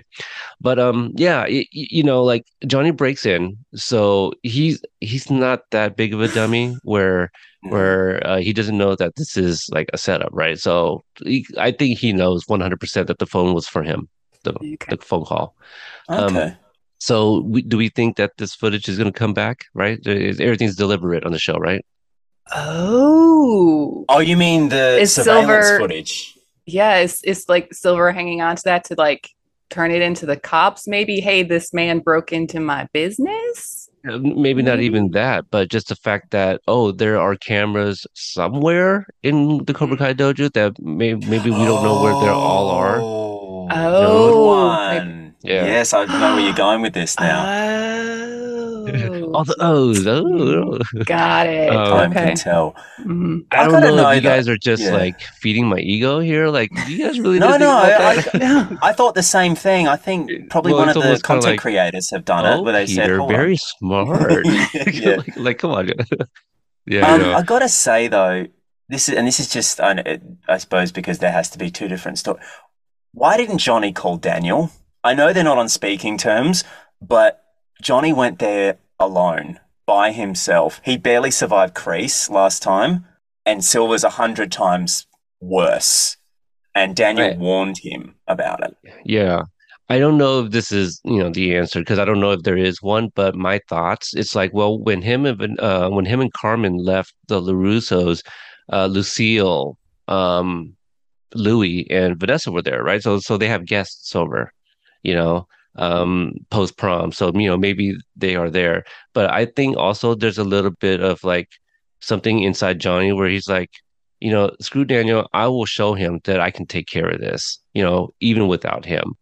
I don't that- know. It's, yeah. A even little bit like, of ego. right? The ego, like Oh. thinking about the match point, right? At the very end of that, it was a tie, right? I mean, it was nobody won, and I think Johnny still wants to prove that he's the better sensei. And But is he the better fighter though? I believe. Well, look, you have to believe you're the better fighter. Yeah, I right? know. I would have thought he'd learned his lesson after going rogue and storming into the dojo last time to face Kreese because of Robbie, and now it's again because of Robbie. I don't know. That niggled me a bit. Like, look, Yeah, man, it's we got our differences, but this is about Robbie. I need your help. Johnny has a problem of walking into rooms that don't have lights on. Like Yeah. Johnny turn on a light because it's never good when he walks into a dark room. Never. Yeah. Um, but yeah, that's my thoughts why he didn't. He absolutely should have reached out to Daniel, but I think, you know, um, I think he left his apartment complex after speaking with Shannon, like in a bit of a rage. Like Oh wait, yeah. I only thought Robbie was he's finding out that Robbie's going to prom, but not only that, he was given a car. Shannon just wad of money, offered a job. Um, so yeah, I think it's almost like Lou Russo was like in the back of his mind, Yeah. right? Like I'm going straight to the dojo. Yeah. And also, Oh, Johnny's phone is inside his apartment where everybody keeps their phone. So he couldn't, call think from the so. car or anything because Absolutely. his Yeah, yeah. phone's in the apartment. Great line delivery from Billy. Just like, don't you have a phone? Yeah, it's inside. Duh. You might as well say duh right there. Yeah. So we're back at the prom, and Miguel and Sam walk out to start dancing. Tori and Robbie kind of beat them to the floor and basically says, "Hold my beer." Um, Yeah. but yeah, they just have a good ass time. My one note on the scene is this is some dirty dancing shit right here. Yeah, yeah, and very fitting for a guy with the middle name Swayze. You Hmm. know, love the music going on here. Now, Dorian, what was that the song playing when they first walked in? Yeah, it was a really sweet song. It's by a group called 911. It's called Ignite, and the lyrics are just incredible. It's dark and light. I'm tired of grey, so let's all pick a side. Yeah, what a great needle It's drop for this sweet. one. And if I remember correctly, John the One, I don't think they took any credit for any of the needle drops for this episode. So for those that don't know, those are the songs that are playing. Like sometimes the songs are scripted, like, oh, this song will play at this moment, and sometimes they are just added in post. Like a good example was Michael Jonathan Smith, who wrote episode 304, Miyagi-Do. Wait, no, The Right Path. My apologies. Miyagi-Do was episode 305. And in 304, they had the soccer field fight, right, between the Miyagi-Do and the Cobras. There's stepping over one another and kicks to the faces and stuff like that. And I don't know the title of the song from the Karate Kid 2 that they play over the scrimmage. Rock and Roll Over You. Yeah. Yeah. So that song I was love that playing. song. Yeah, and that was from the Karate Kid 2, and this is also where we get the return of Kumiko and Chosen. And so we asked Michael, like, "Oh, did you choose that song?" And he said, "No, he didn't even put a song there in that sequence, but it works, So it's just one of those things. So that's how they make this show. It's so magical. Um, any other notes of the dancing here? I think it's just great. They're not gonna really pay mind to anybody else but themselves. Well, Tanner is a professional dancer.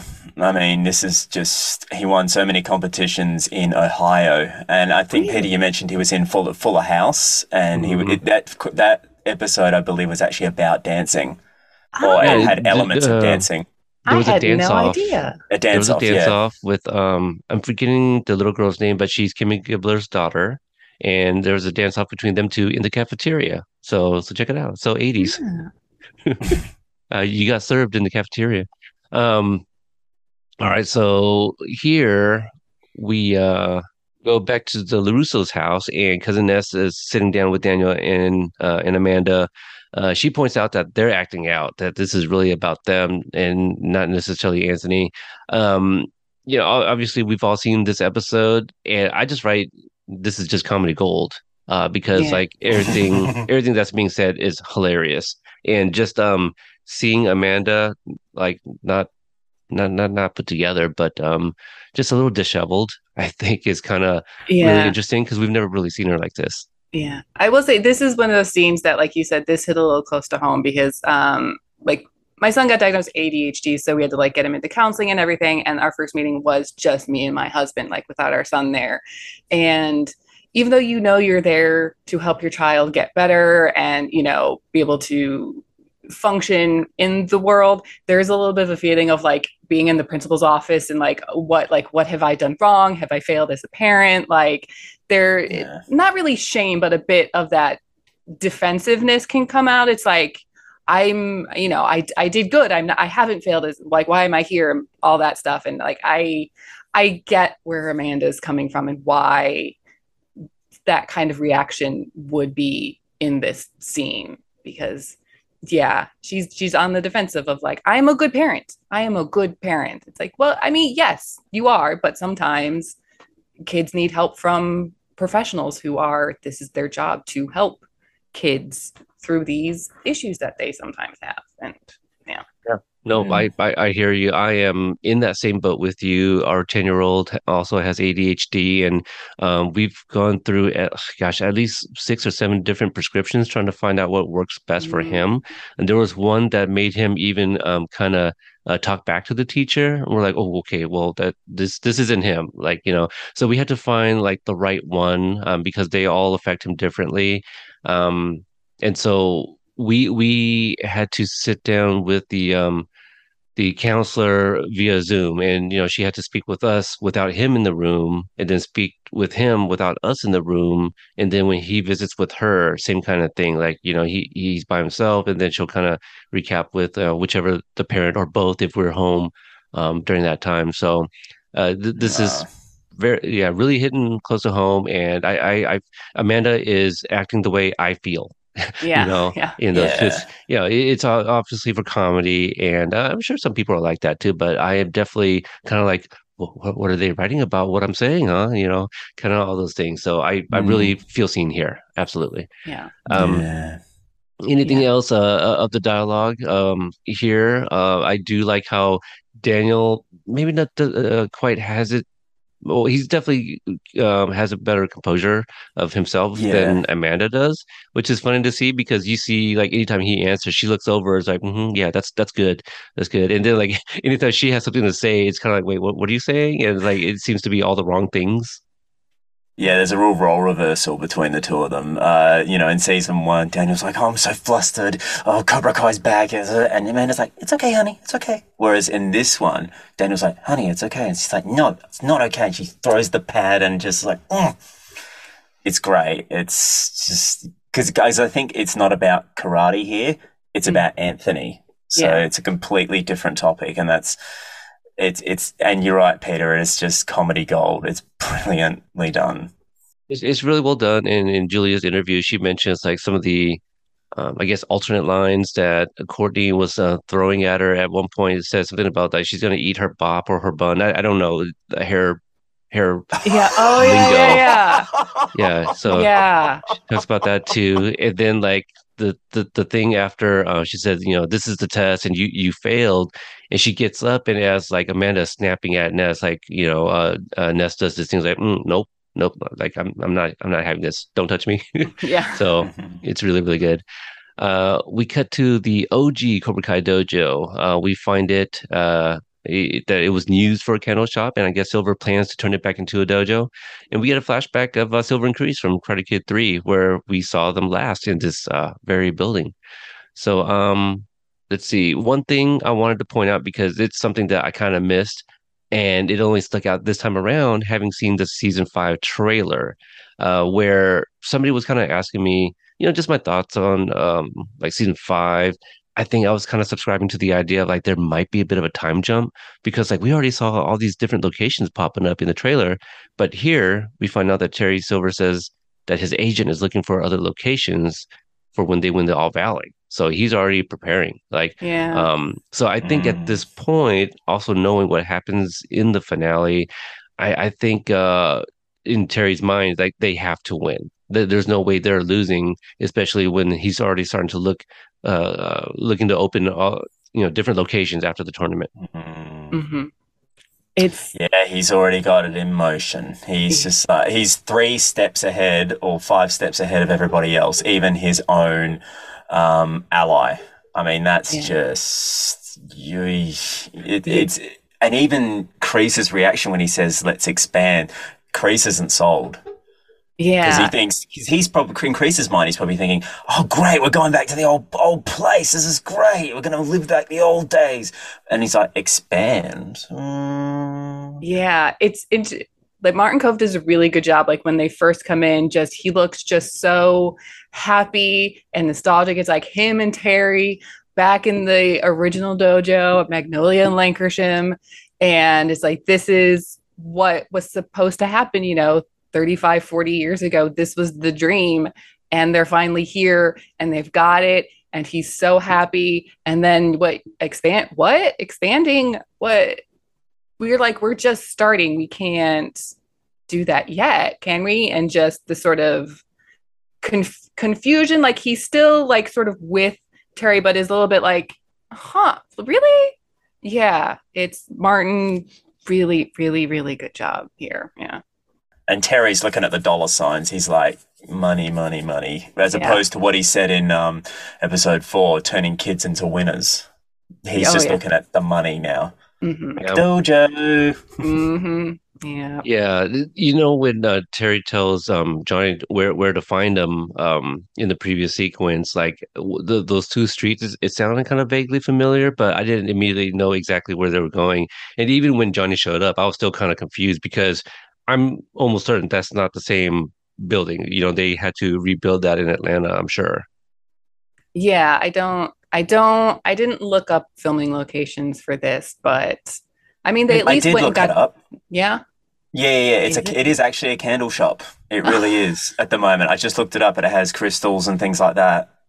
Well, if you guys are in our group page, one of our members, Mike Tizzle, M Tizzle, depending where you follow him, he actually went to that location and they let him film inside and he posted a video. He's our member that's like super high energy, because I guess Yeah. he also used to wrestle. So he's got that energy about him. He's just one of our many mics that are friends of the show. But they a few different things, Dorian, on what you said. This location, like, I just had my 21st high school reunion, and going back, we actually didn't have it at the high school, which a few of us were kind of talking amongst ourselves, maybe because we wanted to have, because, like we had to fill out this survey to kind of to give the coordinators an idea, where where to possibly have the venue and what we were hoping to get out of it, and so that way they can kind of tailor the evening to what we want. And I guess enough people wanted alcohol that we couldn't have it at the high school, I think is what happened. But it would have been nice to have, to walk down those hallways again, to touch the lockers and see the different I don't know, classrooms that we used to have, because I'd imagine it would have been in the cafeteria or wherever. But just that nostalgia of walking into that building again, like just imagine for Kreese to walk in and him having opened that very dojo back in the 70s, that must have been something for him. But Dorian, to what you're Definitely. saying about like what Terry's going on about, like I think also with like Kreese's reaction to like other locations, all these, I think maybe he's more in the mindset of like, wait, you again are kind of like going over my head, like you're making decisions without me knowing. Like, this is a surprise. It's a nice surprise, and that's all he knows. But like all these other locations, I think he started to kind of like, this is sounding a little weird here. You're keeping me out of the loop with things, and I think it's maybe not more evident, but I think I can also kind of see it some more when Johnny does show up. Let's see. So we cut back to the prom, and now Bert's with his date. He's pouring her a drink like a little Bert tender would do. Little joke that I made with Owen back during season 2. But It's cute.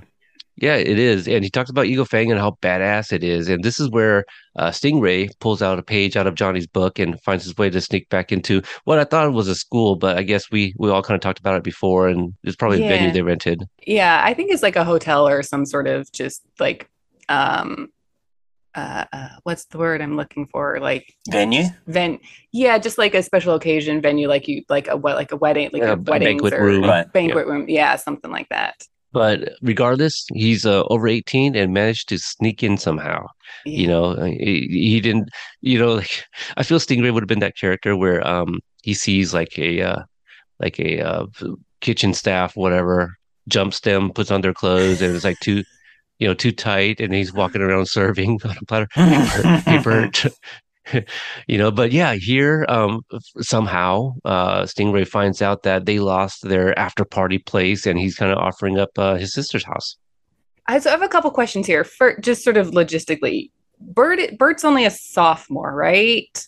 That's what I'm thinking. Yes, because Okay. him and Nate had that discussion when they bumped into Kenny about Jilf, and I Right. feel Okay. that's very So is his date specific. that what was her name? Lexi something? Is Lisa that DeMarco. Lexi Lexi DeMarco? DeMarco was Thank you. Nate's date. Nate's, yeah. She Oh, she Nate's was date. the Okay. yeah was the Jilf, and Okay. if we think that the junior prom is for like at least one person has to be a junior, then I'm assuming Yeah. it is the date. I think Okay. So maybe I like think a friend of Lexi's, could be possibly. probably. Yeah, Since Bert and I would Nate say are so. friends, hey, you want to go? Yeah, cool. Do you have a friend for my friend? Maybe a double date kind of scenario. And for some reason, we just never saw Nate. Yes, I Possibly. think so because there's a picture that exists of the four of them at least, Oh, okay. in costume Mhm. and also there. So Okay. we'll have to dig that up. But yes, Lexi DeMarco does exist, and from what I hear from Nate, it sounds like, or maybe with Hannah, who plays Lexi, either one of them did tell me that there was something that was shot where we get an introduction, where Bert's basically like, oh, she is real. But you do see her, like, if you know who Hannah Defler is, like you do see her in moments. She's wearing like this really pretty blue dress. Okay. She's at least also behind Stingray later on, where he announces party time. Like I think she's behind him also. So. Okay. So Lexi DeMarco is there, just we didn't get to see the actual scene that introduced her, apparently. Okay. Then how did Stingray find out about the party? Like, where did that information Yeah. come from? Who spilled the beans? Like, did Logan like tweet like my parents suck, the party's canceled because my little brother's on it? Like, and how did Stingray get a hold of that? Because who was Stingray following on what social media where information has to Oh, yeah. filter? I guess somehow. He's probably Facebook stalking everybody, jumping in their stories and just saying, "Oh, so they're there. Okay, well, I'm going to go down there and suss that out." Oh man, so many different things, right? There could be Facebook events, that maybe he That's saw. true. I feel any social And he media clicked account, attend. yeah, that he had, right? Who's this Raymond? I think on all the social media accounts, I feel that Bert's like his only follower. But even if he had Instagram, he could have been suggested like other people to follow, and he followed like other people in Cobra Kai gear. But also there could even be Yeah. like text threads, that still exist where he was a part of. But I don't know. I mean, if he was part of a text thread, I think he would have said something because Bert does, question like, how did you know we lost our place? Yeah. Yeah. Kind of thing. But yeah, this is Stingray, playing checkers, trying to get back into the Cobra Kai dojo. He wants to get in the good graces of the students, so that way he can come back. So Mm-hmm. Sorry, just out of curiosity, what does sophomore mean? Because in Australia, I don't know if we have that term. so- And freshman, what does that Okay, mean? so high school there's 4 years of high school. So you have like kindergarten through 8th grade, and then you go freshman, sophomore, junior, senior. So freshman's the youngest, sophomore's your second year, then junior, then senior is when you graduate. I Right. do forget Okay. that because like in Canada, they refer it to like grade 9, grade 10. Yeah. You I don't know know, why America does it that way, but that we do. We kind of do that here in Australia. It's we have reception, which is kind of which is before, which is after kindergarten. Then we have year 1, year 2, year 3, year 4, year 5. I think from 5 to 7 is middle school, Yeah. and then sort of no, sorry, 7 to 9 is middle school, and then senior school is 10 to 12. So Okay. yeah. Hmm. Oh, that is interesting. Yeah, break it up a little bit. Yeah, ours is 4 years, and I think frosh is also like also a slang used for freshmen. Yeah, So froshies. you, Yeah, so especially in you'll like hear that clubs, too. like the seniors will refer to the freshmen as, oh, we got some new froshies this year. And Yeah. So it's a whole thing. And gosh, wasn't it in our admin group chat where we also learned that was somewhere they don't even do prom? Was it in the UK? Mm, You know what? I No, think, it was yeah, There's Or is, podcasters that I knew, I believe from oh, the okay. UK, where they don't do Yeah. prom. Yeah. I And don't so think like they do. it's a concept that they only learn from like American movies. So that Yeah. yeah, that is interesting. I guess we just like to party, and then we wonder why kids get into trouble during prom. Anyway, uh, so yeah, he's looking. Stingray's looking to be join Cobra Kai, and says to come by. This is where Tori and Robbie are still dancing, and Robbie mentions that his mom taught him. And I like this line too because Tori says that she kind of taught herself. So we know that she knew a little bit of kickboxing when she joined the dojo, and I like to imagine where she like goes to a gym and kind of like lets out her frustrations or just to be alone and kind of work out. And I feel like there's one of those like empty rooms where they would usually do yoga or hip hop dancing or whatever it is, those type of classes. I think she'll go in there by herself, play on some music and just kind of dance, just let her Yeah. mind be free kind of thing. I like to picture Yeah. that, just to humanize her a little bit. Yeah. Maybe like Flashdance is one of her favorite movies or something because it's one of the movies like, or maybe it's like, maybe like one of her mom's favorite movies. So now Tori likes it too because like they have it on VHS or something and they watch it all the time. I would prefer if they did have a movie that they both enjoyed together, like a Flashdance. But yeah, so someone her age probably. I don't know. I even think like Save the Last Dance might be too old for her, right? Yeah. Because she's supposed to be like 17 right now. Yeah. Yeah, right. 2019, she's 17, so 2002. So step up then. Step up. Yeah, Save the Last Dance was like 2000. So, um, okay. So where are we at now? This is a really sad line. Again, having seen the season 5 trailer, she mentions to Robbie that she wants to win because she wants to look at that trophy and know that she was the best at Yeah. something. So a lot of things going on there. Um, and just a Yeah. really great line to kind of wrap up this moment where they're kind of like dancing very close, and Tori asks Robbie, like, are they still watching? And he says, I don't care. I don't care if Yeah. they are or not. Who cares? Mhm. Like, I Yeah. forgot about them until you mentioned them. Yeah. I think here we kind of start to get the feeling that the tournament for Tori and a little bit for Robbie is becoming less and less about beating somebody else and like maybe laying the smackdown on Miyagi Do or whoever, and just really about something for herself. This is something I did. I was good at something and not has nothing to do with anybody else. Sure, maybe she ends up beating Miyagi Do, but that's not important anymore. What's important is just having something that she did that's just hers and proving that she is worthy because I think she has very little self-worth and self-esteem right now, and just if she can do this, if she can win, she's maybe not completely useless as a person, as sad as that is to say. And yeah. For Tori, validation, yes. right? For Tori, yes. For Robbie, no. It's just about getting back at every single person that hurt him. Mm-hmm. Yeah. Because next episode will tell us all about that. Yeah.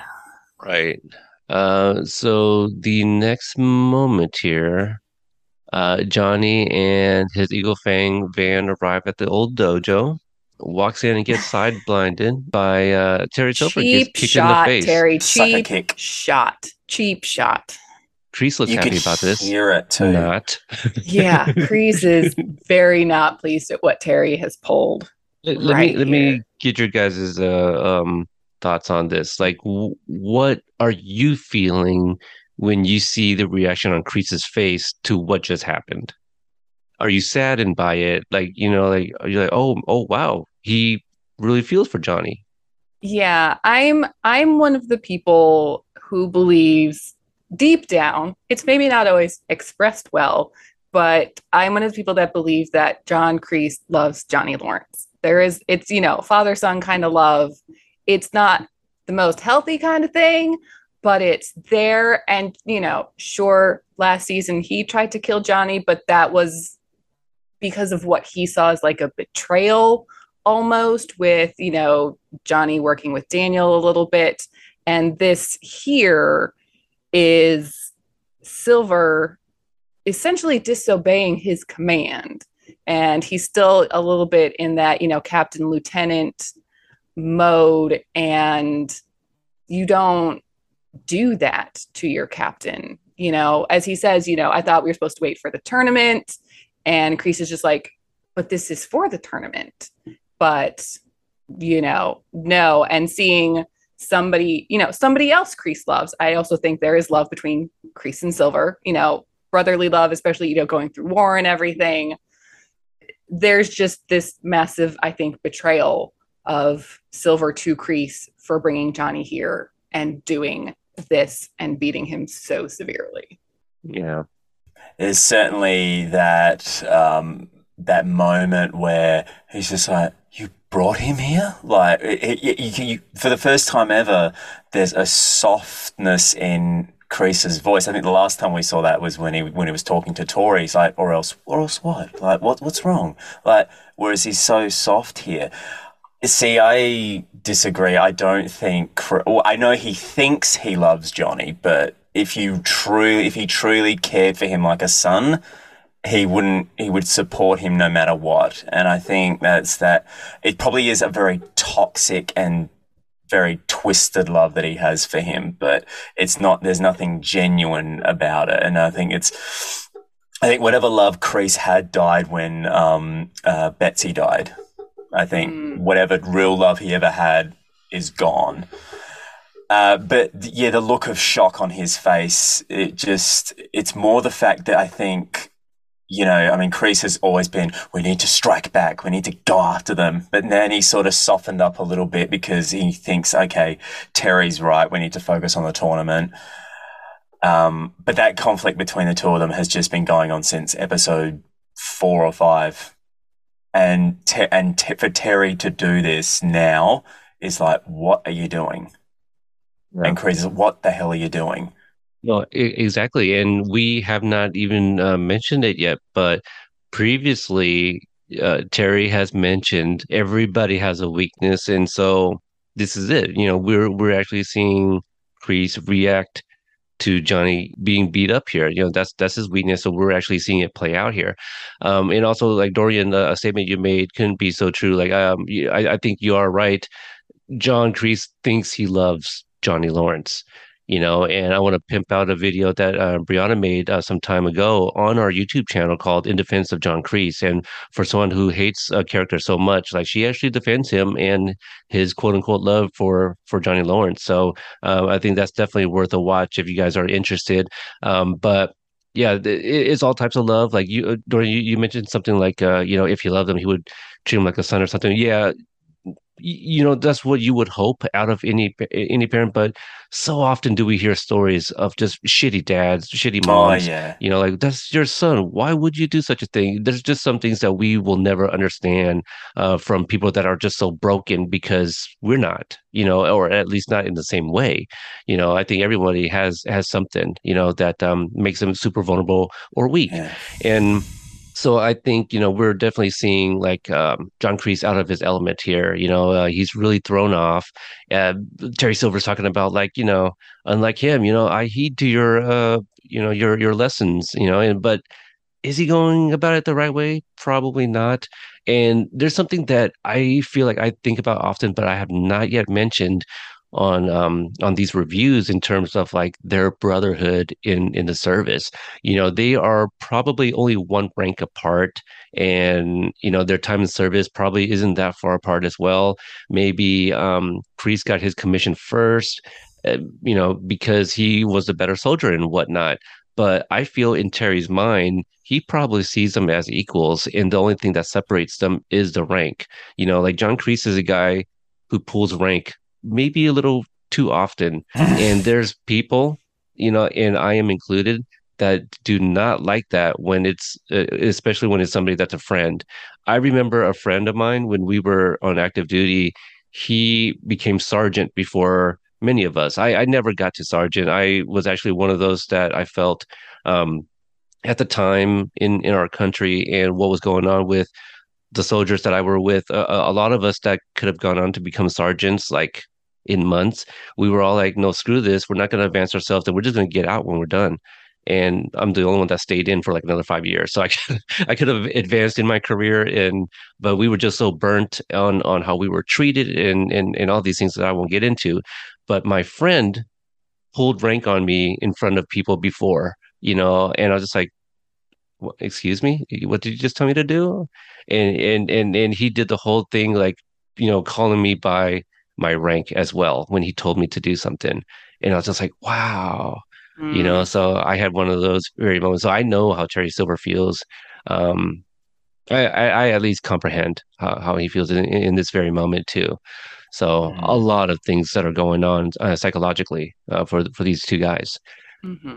Anything else you guys want to add? I I just love the delivery from Tig. I tweeted it out. Hmm. Come on, pretty boy, let's go. Just Yeah. so good. Yeah. I am not doing it justice. I'm sorry, you Yeah. guys. Yeah. No, He was just having fun here. He was really yeah. enjoying the scene. Yeah. And just the fight choreography here, like Johnny using Miyagi-Do, the choreographers like using Tig's height really to his advantage with like that reach he gets from the punches and the kicks.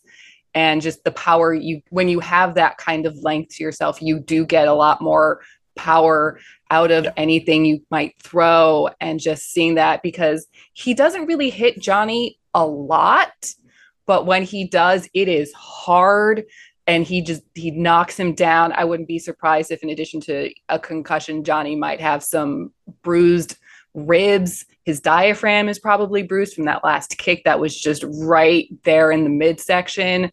Like, it This is concussion nonsense. yeah. Like, Johnny is hurt, even though Terry landed 5, 6, 7 strikes on him. He didn't really land a whole lot, but just what he did was really vicious and hard. And yeah, it just You know shows what? how good of a fighter Silver still is after all these years. And Daniel Absolutely. warned him. Yeah, Yep. it's muscle He memory. can fight. This reminds me of that game Punch Out, where Yep. like you see the back of the boxer, and you can land all these hits, and then you got the overgrown, oversized baddie that you're fighting, who is he's waiting for his moment to punch you, and when he does, you're concussed, and if he lands too many punches, then you get knocked out. But this is what it is. It's kind of you kind of seeing like the size of Terry Silver versus one Johnny Lawrence. So Mhm. size over speed in this one for sure. It's Yeah. really, really good. Mhm. But yeah, the whooping and hollering, the hand gesture that he Yeah. does to Kreese, kind of like, hey, yeah, check this out. I'm having fun. Yeah. Really playing with his prey here. Mhm. One thing that I never would have caught if it hadn't been for Joe pointing this out, Joe Pioroli, one of the writers, where he took a moment from the Karate Kid 3 film where he just want to see some more, and Yes. Dorian helped me out with what Kreese responds with. Well, in Karate Kid 3, he goes, "I want to see a lot more." Like, he's Yeah. so like, yeah. Whereas he goes in Here, the he's opposite like, direction. no, I don't. What does he actually tell him to stop it or He says, "Let him go." let him go? That's it. Yeah. Now that's So a shock, Yeah. because Shock to the Terry. one person who always shows no mercy shows mercy. Yeah. Mhm. what happened to No Mercy? I thought this is what you wanted. Loves Yeah. Johnny. Did you love this guy? Should have been the next line. Yeah. Dad, I mean, no. But we got to mention too, like the other reason for this is that Terry's saying like, oh, well, the only chance this loser has of winning the All Valley is that DS kid, so Yeah. break his spirit by, beating his sensei up to a Yeah. pulp, that's gonna take them out. And so that was the other thing too. So Mhm. we cut to Stingray's party time, which is a line that Terry and John Kreese say in the third movie. So Stingray gets it. Yes. And again, just like at prom, Eli is sitting by himself here with Dimitri and Yaz making out next to him, of course. Um, Yeah, they're so Seth and Summer. They're from the OC. They're so Seth and Summer. I believe you. So I know cute. that's a show. I missed We'll out also have to on take your word for it. exactly the OC, one Tree Hill, and all these things. I missed all that stuff. Yeah. I don't know what I was doing. I probably know what I was doing, but not watching those shows. Um, Sam and Miguel show up. Sam's gonna go grab some beers, and while Miguel's standing there, Robbie walks in, and I like how there's no like eye rolling and they look away. It's kind of like, okay, you're here too, you know? Yeah. So I like that because it's not something you would have expected. You would have expected some tension almost immediately, but no, it's kind of like, all right, look, this is an after party. Let's just see what happens. We're not trying to, get into any beef here. Yeah. A ceasefire, like Mhm. just Yeah. pull it. Yeah. I'll go over there, you stay over there, and we'll just leave each other alone and it'll be fine. It's prom night. We're all Yeah. trying to have fun. Earlier in the evening, when Tori and Robbie were out on the dance floor, guess who was right by them? Freaking Dimitri and Moon, So everyone was just trying to have fun and, just leave the dojos out of this for now, kind of thing. Yeah. But let's see, the music is turned off at this point, and we get the return of Greg from earlier in the episode. He's not happy here. Now, I think Stingray planned this, him playing checkers. I think at some point he was like, I'm going to get Greg in here, bring him in, kick his ass in front of everybody. So they say, hey, Stingray still got it. I could be wrong. What do you guys think? Yeah, I mean, I think there was certainly that. I think Stingray is not an idiot. He knows that I playing mean, this music, he knows, well, he knows that it's going to piss Greg off. And I just want to say, I genuinely feel sorry for Greg because I know what it's like to have noisy neighbors. I used to live next door to football players, and they are the biggest animals. Like, they don't know how to behave. Music all loudly, Xbox. when you say It's football, you bad. mean like soccer, right? Like American soccer? So Australian rules football, AFL football. I live next door to them, and they are loud. They play Xbox and scream and swear. It's a party night every night. They Sounds don't like live a there lot of fun. anymore. Oh, no. Not when you have to get up at 4 a.m. No, it's not. That's fair. That's fair. But I feel sorry for Greg, and I sort of empathize with him in this scene and in the first scene. I feel if I was Greg, I would have been. I don't know what are they called Chads? What are the male versions of Karen? Yeah. Like Chad. I think I would have called the cops. I don't know if I would have walked That's- in, knowing Stingray's friends do kung fu. Right? You don't know. Like, I don't care how old they are, teenagers or whatnot. Like, come on, Greg. You should have been smarter than that. He's only lucky that it was just Stingray that kicked his butt. Yeah. I mean, and as mean it is, I do have to say Greg's insult of calling Stingray a speed bump of a human. It's a horrible, but that is a nice insult. Just that turn of phrase. I like it. It's mean and it's not great, but I still just like it in general. We can appreciate a good burn, right? Yeah. Yeah. So Yeah. let me say this because I haven't said this on a podcast, but if you follow me on social media, number one, if you don't know, I'm a big Chosen fan. I'm a pretty big Chosen fan. I feel Really? I have no We- idea. Is that a surprise to you guys? Okay. All right. So I made this incredible meme because, and look, I'm patting myself on the back because I didn't realize, how much fire it was going to catch. And so I found a picture of Chosen from the Karate Kid Part 2 where he's holding like a garden hoe and, he's, he's got the gold chains on and whatnot. And I captioned it, Chosen only wears gold because he knows silver is second place. Oh, I remember that. That was a good one. was That was a good sick. one. John Hurwitz shared it on Instagram, which I did not even expect. And I was just like, oh no, I really hope, Tig doesn't get mad by this, and friend of the show, Ken Cole, who's also a big Terry Silver fan. Like if you guys don't know, now you know. But even he appreciated a good burn because I think he also retweeted or he might have said something kind of nice. And I was like, oh, wow, I didn't expect that reaction from you. He's like, I think Terry Silver would even smirk at that comment, so I was Yeah. getting some love for that. Mhm. But it's, I'm working on something right now. And so that came up one time. I go, you know what? This is too good to like not share right now. So I turned it into a meme also. All right. So we're back at the LaRussos, and Daniel's pacing back and forth just outside of Anthony's room. He has a talk with them about disciplining him, and Anthony seems pretty receptive and even says that he's looking forward to the tournament here. Did you guys buy this at first? No. I did Oh. actually.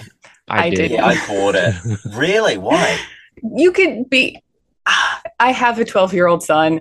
You know I when see. they're just trying to like say stuff to, okay, Well, okay, I okay. have a 22-year-old son, and so like I guess I should have seen this.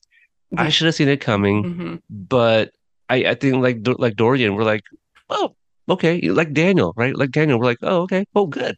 I got to him, but maybe moms just have that intuition. He looked grumpy though. I think more so because Daniel was like pacing, back and forth outside his door. Like I kind of get it, you know.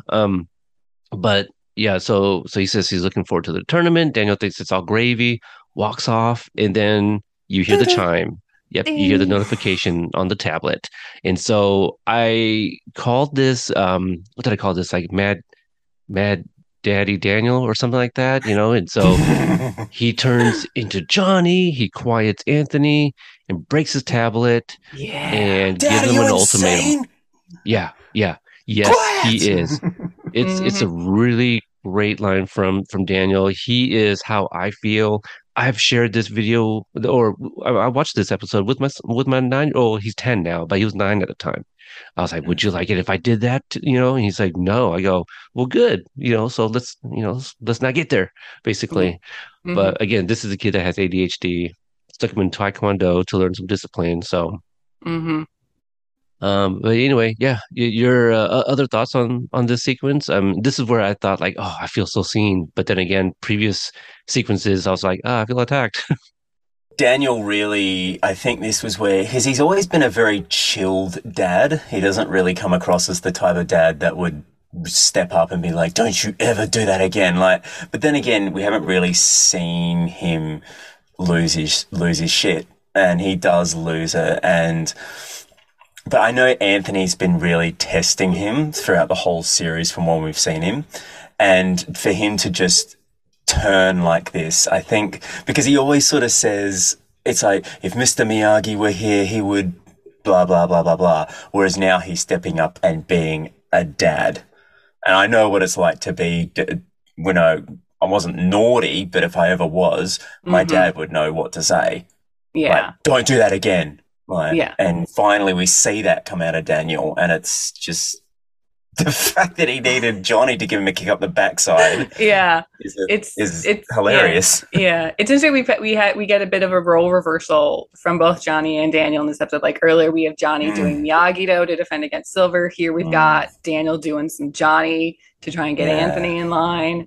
It's they really can learn from each Daniel other. doing some Johnny. I'm sure they both want to. Yeah. But this delivered the perfect foreshadow from season 2, episode 10, No Mercy, when Robbie says to Johnny, "You two could learn a lot from each other." Oh yeah. And they not only they deliver that foreshadow here. Johnny does Miyagi-Do, Daniel Eagle Fangs his son. Yeah. Yeah, it's just one of those things that they set up from before. Like for those that don't know, and I mentioned it on the 407 review, but I was a guest on Kicking It with the Coves when Martin Cove and Rachel Jesse Cove, the twins, who we've also interviewed Jesse and Marty, if you guys didn't know. But in there, they kind of just they were picking my brain on, as a fan, right? They want to know what a fan thinks about certain things, and so one of the things that came up was like, what do I like about the show? And like, I couldn't stop talking about the writing. It just the callbacks into the setups. It's unlike anything I've seen since Breaking Bad. And I know there's a lot of great shows out there. I just unfortunately don't have the time to watch a lot of them. And so I'm sure there's like a dozen that I don't even know about, right? That has just as good writing. But as long as I've been covering Cobra Kai, the writing is just so intricate. The dialogue is so deliberate. Their choices of words and all that stuff, they set things up for a season or two ahead, and so like inside baseball for those, because the funny thing is our interviews with the writers aren't like the biggest ones. I think most people want to hear from the stars, but like the stars are also saying the lines that the writers wrote. So like I really wish people check more of the writers' interviews out, because that's where you find out more about the nuggets, the deleted scenes and what I feel are from those interviews. And I'm almost kind of forgetting my point just to kind of give you guys context here. But I get what you mean, though. Yeah. Yeah. Just the writing, they set things up for seasons. It's not just like last episode pays off this episode. It's 2 seasons ago pays off now, and it's like, get these writers an Emmy. Can we please get this show some Emmys, because it deserves it. It really, really, really, really does, and it continues to disappoint me every year with, yay, stunts. The stunts definitely deserve it, but can we please get some like writing, acting nominations for these people? Because shout out to the stunts. It's almost kind of like I don't think this is a great comparison, but like the Karate Kid Part 2, that's a Emmy, that's an Academy Award nominated movie, and people are like, oh, really, for what? But well, for Glory of Love, and so like, but so much more, and there's always so many competition and stuff. Cobra Kai is kind of in that same boat. There's so many great competitions. Sometimes they don't get nominated for categories that they deserve, but it's still an Emmy nominated show for the stunts. So like, definitely hats off to the stunts, because some of these guys, they are going all in. You listen to that interview with Joe and Lawan. They talk about how Billy and Tig, they are really hitting each other. And I don't remember where it was, but in the match point, Ralph and Billy, or I think it was at Pilly Fest during the panel, I think they talked about that, Ralph and Billy, and they were really going hard with each other, and they were like getting black and blue from those nights. So I think Billy once said that Ralph's forearms are like steel. Yeah, he's like, ow, it actually hurts. I feel like he's also said that they're like twigs as well, so it kind of depends on the story, right? but the point I was getting to about the writers, like, we learned from the interviews with the writers that they have all these cards of like different points that they want to hit at some time during the season, or maybe another season, so they keep moving things around. And so I think that goes with like the setups as well, so they are very well crafting the story, and I think that's why the story of this show is so good, so I don't know how other writers' room do it, but I do question, like, Cobra Kai can do it, how come you can't? But it's just one of those things, like, you really can't recapture lightning in a bottle unless you're TV3. Yeah. So let's see here. The next sequence, this is outside over in the pool area, and Sam is getting some beer as Tori walks up behind her. And Sam turns around and calls her out for getting her sloppy seconds, I guess. And a half-eaten cupcake as well. Well, she offers that up, might as well. That's grotty. Oh, Sam. Obviously, yeah, right. Tori does take exception, which I believe she absolutely is in the right there, because she didn't ask for this. Like, Sam really could have just not said anything, but she gonna Johnny, right? I mean, Johnny says don't take any shit from them and strike first, which Sam does. Yeah. I think it's also interesting here that at this point, Sam has taken off her shoes, but Tori is still in her heels. So Tori is like towering over Sam. And they're like, I think when they're both, in flats or whatever, like there's not a massive height difference between them, but just like how much more height Tori has in the scene over Sam, in just sort of, so there's almost this sort of like cowering where Tori's almost leaning over Sam, and you can tell it really is, I think, affecting Sam and how she's feeling about this, because she really does have to like look up at Tori to talk to her. And Tori, I don't think Tori went over with the intention of like getting physical here. She was just going to throw some words. She didn't really know that Sam was there, though. I don't think someone else was in front of Tori, and then those people moved away, and then she could see Sam. Yeah. But actually, going back to what you were saying about height, Peyton is 5'8", Mary's 5'3". Oh, they got 5 inches of. I think 5'4.25". Okay. I know that Julia talked about it in the interview. She says that her and Mary, they're the exact same height. There's a quarter in there. I don't remember if it was 5'3" or 5'4", but yeah, just a few inches. Okay. And I was almost gonna like kind of bring up Paley Fest, but I believe Peyton was wearing heels then too, because I felt Peyton was pretty close to my height, but she had heels on, and Mary was like a much shorter when she stood next to me. And I don't remember what kind of shoes. I think she was wearing maybe some sort of boots with like really thin soles, I feel. Okay. So there was definitely a height difference between the two in person. Okay. But this one, yeah, the heels, and then with Mary or Sam kicking off her shoes, Yeah. they almost look like a foot apart, right? To kind of compare like Terry Silver and Johnny just recently. Yeah. So I mean, there's probably a good 7 to 8 inches then, if Tori's got on like 3 inch heels at this point. But again, I think just going back to prom in general, this whole night, like Tori and Robbie, I don't think they ever had any intention of like getting physical with anybody or anything. Maybe saw them maybe throw some words, taunting, teasing, whatever. And Sam didn't have to either. Sam could have taken a step back and just walked away, but she couldn't. And Sam's the one that struck first. And she couldn't leave the well enough alone. She just couldn't leave well enough alone. Yeah, that one too. Yeah. And Sam struck first here, which I was thinking about this. It's almost the reverse of the school fight where like in the school fight, Tori strikes first, and you have Robbie running in and sort of pulling Sam off of Tori there. Here you have Sam striking first, and then Miguel runs in first, pulls Tori off of Sam, which then gets Robbie into the fight.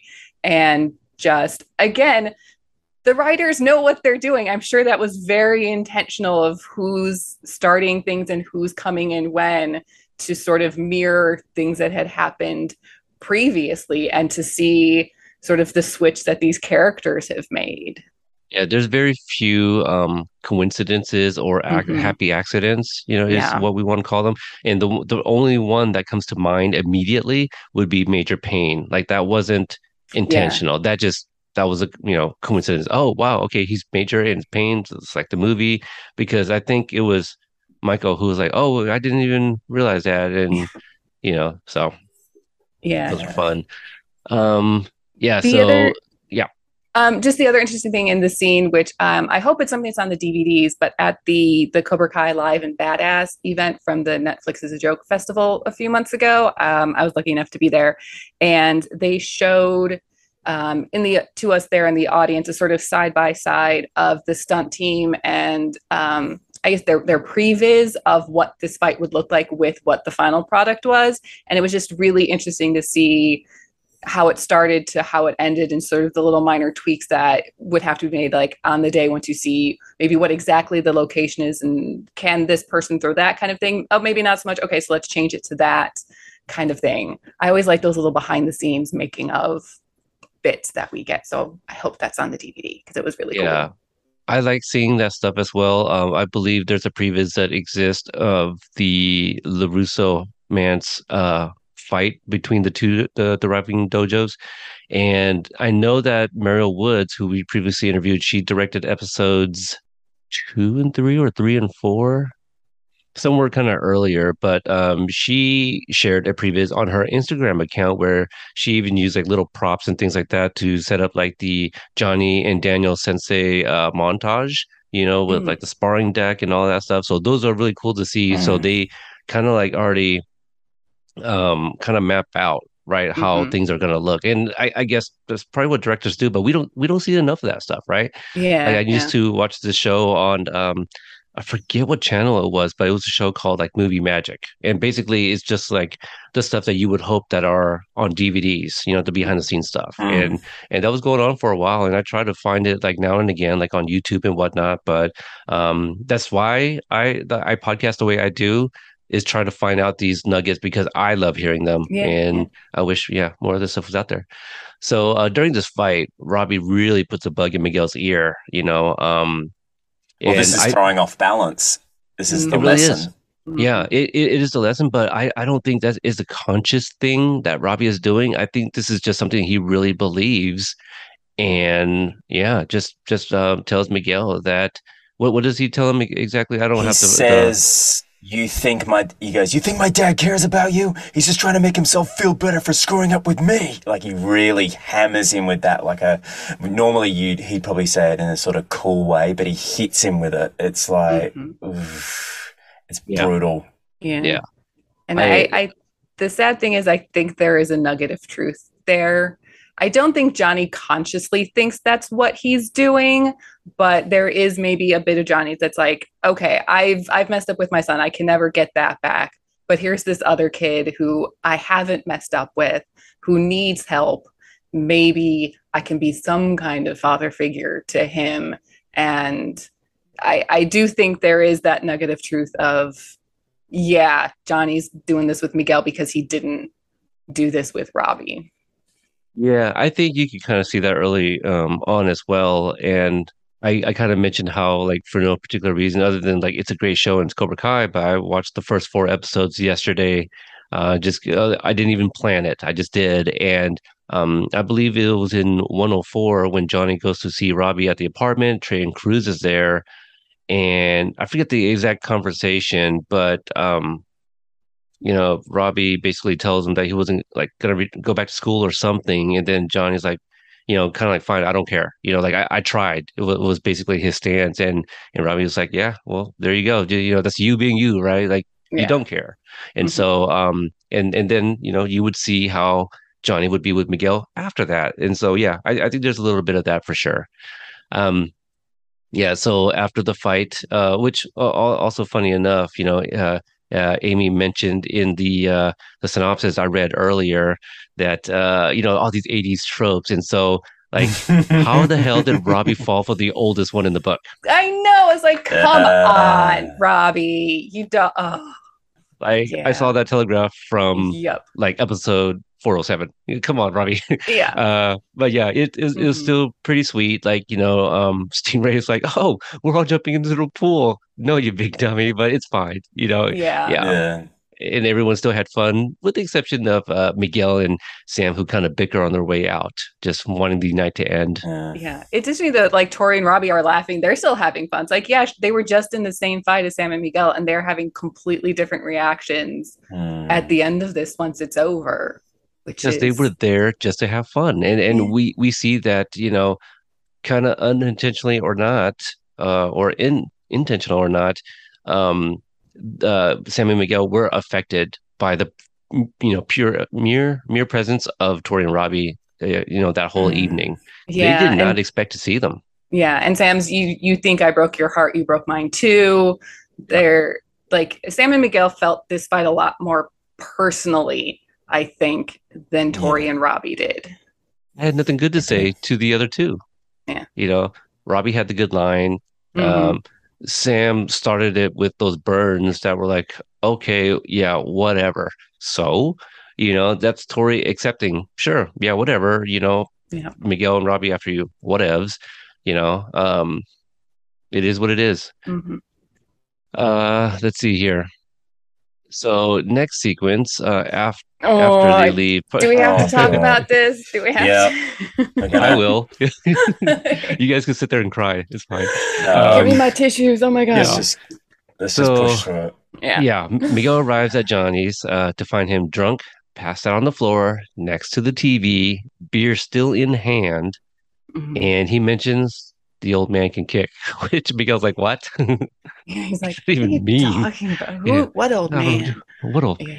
You talking Yeah. about LaRusso? Who we talking about here?" Yeah. Or, Um, but yeah, just in the interview with Joe and Luan, Joe mentions like he likes to imagine Johnny was home, maybe flipping the channels, and like Top Gun came on, and obviously earlier in the season, Carmen had that talk with Johnny how like Daniel showed Miguel Top Gun, and so must have been watching it, and that's why he's still singing the Kenny Loggins song.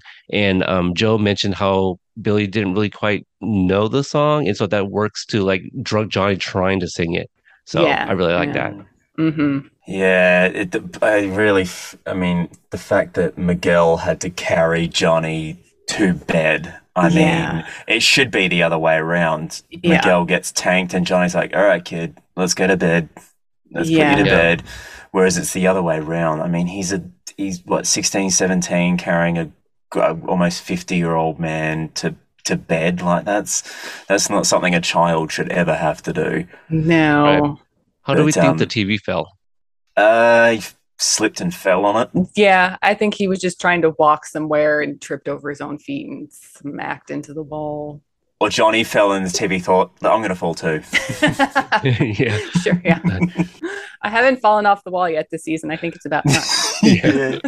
He just gets right under the TV for no reason, or like I like to imagine that he sees Tom Cruise on the screen. It's like nobody calls himself Maverick. He goes up there like tries to kick him in the face, but then it's the TV instead that falls. Oh, Like he forgets he's watching a movie. could be. Didn't yeah. Miguel walk in and say, he goes, oh, not again. Yeah. Is he talking about, because he was looking at the TV when he walks in and then he sees Johnny.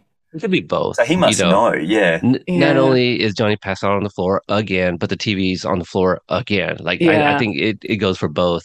Not again for both of these. Yeah. But yeah, I like how he still has a beer in his hand. So either he fell with it in his hand or it dropped and he picked it up. Just to get a good swig out of it. But yeah, Miguel takes him to the bed. And there's just this really sweet moment where Johnny's like, look, I want to be a father to you. I want to protect you. I just suck at it, et cetera, et cetera. I'm paraphrasing here. But obviously this moment is coming where Miguel's like, look, you're doing fine. I love you. And I love you too, Robbie. Oh, just one word just ripped my heart out of my chest and just stomped all over it. Like when I was watching this the first time after when season 4 dropped, I had to pause because I was sobbing so hard I could barely breathe at this point. It was also like 5 a.m. I'd been awake for over 24 hours. That might have had something to do with it. But just just the way Sholo's face just crumbles too, and he's just you can see him kind of like hunch it, like what he doesn't even know what to do with that. How does he react? How can he even move past this? It's just completely heartbroken from whatever angle you look at it. It is just the worst. He's so choked up. Choked up and lost for words. Yeah. You could see Sholo's face. You know exactly when his heart breaks, when his jaw just goes. It's just like, what? I think he's trying to say what, but like it's just, and then he just leaves and just, yeah. My favorite comedic moment from a comedy show. Love it. In the interview with Joe and Luan, I'm going to keep referencing it because so many good nuggets in there. But Joe kind of credits Josh Hield for adding that Robbie line. Just a one word, changes the entire scene, and doesn't change the narrative of their story. So that's just, again, from the brilliant minds of these people. So we'll move it along because it definitely just killed it. Tori and Robbie are parked outside an amusement park, aka maybe golf and stuff. We don't know for sure. I was wondering where this kind was. of fairground, something. Fairground, amusement park. And looks fun though. It does look fun, and I think they're going to have some fun as well. Robbie mentions that he has to return the Ferrari the next day, and Tori has to return the dress, which I was really surprised because she still has a tag on it. She got it wet. I don't know if she can return it. I mean, it is just water, but water will probably have chlorine in it from the pool. Yeah. And like that tag honestly should not be as crisp and clean as it is, because the tag, which is cardboard, also got wet.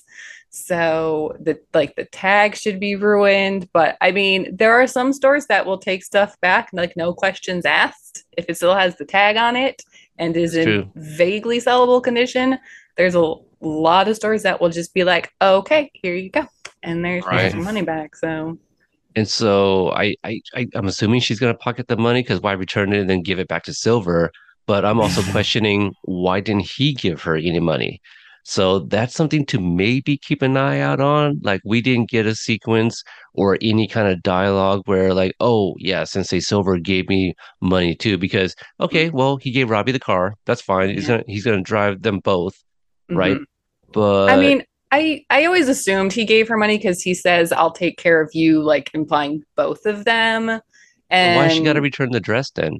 Because she has better things to spend that money on, like food and rent. She doesn't need a $500 dress. That's useless to her. She can pay, rent and buy, or like, her mom's medicine probably. there's a lot better things she could spend that money on. So I don't fault her for what she ends up doing with that. No. Like when I say pocket the money, like I would obviously, yeah, the money would go to the family, but I guess me thinking that also made me think that maybe Silver didn't give her enough, that she would have to do that. But yeah, I just felt like, I mean, I guess if she thinks that she can return it, get that money, right? But like in Mhm. my opinion, I'm like, you kind of damaged it though. Like, how are you going to return it for money? You might as well just throw it away. If Silver give you money, then there you go. But something to still possibly keep an eye on, maybe more of Silver visiting the Nichols household in season 5. I'm not sure. So maybe a little speculation on my part. Yeah, he's not Kreese. He probably doesn't have that same level of empathy. Well, the shade of empathy that Kreese has. Well, we don't know because like this Maybe is for like, Daniel, but in a weird, twisted way. well, that's just it, right? I mean, this is part of the game because, he knows what Kreese's weakness is. He just beat up Johnny, and now he's got to get his hooks on Robbie more, right? So I think it's going to be a little bit different. The way he treats Robbie is because it is part of like the long con of what's to come, I feel. Mm. So they kiss and they have a good time. Yeah. So Don't need to the think about that because they are children.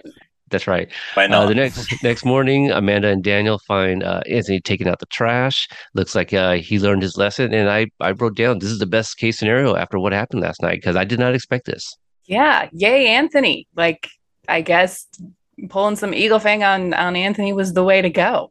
Yeah, I do like to kind of think back the way Ralph kind of his reaction. It's not Daniel doing what Johnny does. It's Daniel doing what he thinks Johnny does. Like I think it was like a last resort thing because it's definitely different. The quiet and like the shouting because it was very disciplinarian. The way Daniel did it. But yeah, Amanda is extremely surprised as we all are. And credits. Does she say Miyagi magic? Yeah, she Okay. goes, whatever Miyagi magic you used, it worked. And I feel like that's would have been the perfect time for him to go, it wasn't Miyagi magic, Yeah. it's Eagle Well, Fang. well, that's the thing, right? I don't think he wants to admit it at this point. No, That's he why he doesn't. doesn't. Yeah, he No. doesn't say anything. So Mm-mm. that's like you see it in his face. It's like he knows where it came from. He just wasn't ready to say it yet. No. So then we cut back to the dojo where clearly somebody didn't get some sleep, right? Because he's the boogeyman himself, right? He's finishing up a bottle, probably the one that he opened up earlier. We did see him sipping on some brown liquor in a glass earlier. Now he's drinking out of the bottle. And what is he saying about the questioning? Yeah, it's kind of like What Chris question said? you, no Yeah. mercy, no bullshit. I prove my loyalty. I prove my like he's saying I did that right. I did it. He's really trying to make it. He's telling himself it's like no, I didn't screw up. I did everything right. Yeah. He's being a bit Johnny here. Like he's sort of muttering to himself and having a bit of day drinking. He's really saying, oh, no, I'm still loyal. I did it right. I didn't do anything wrong. Yeah. The and also like in my experience, liquor usually makes me pass out. So him being up, clearly there was a lot on his mind, but I'm sure there was a lot in other places as well. So maybe I've dabbled into his old medication. I'm not sure. Maybe That a little might bit. be- I don't want to think. Oh. Yeah. maybe.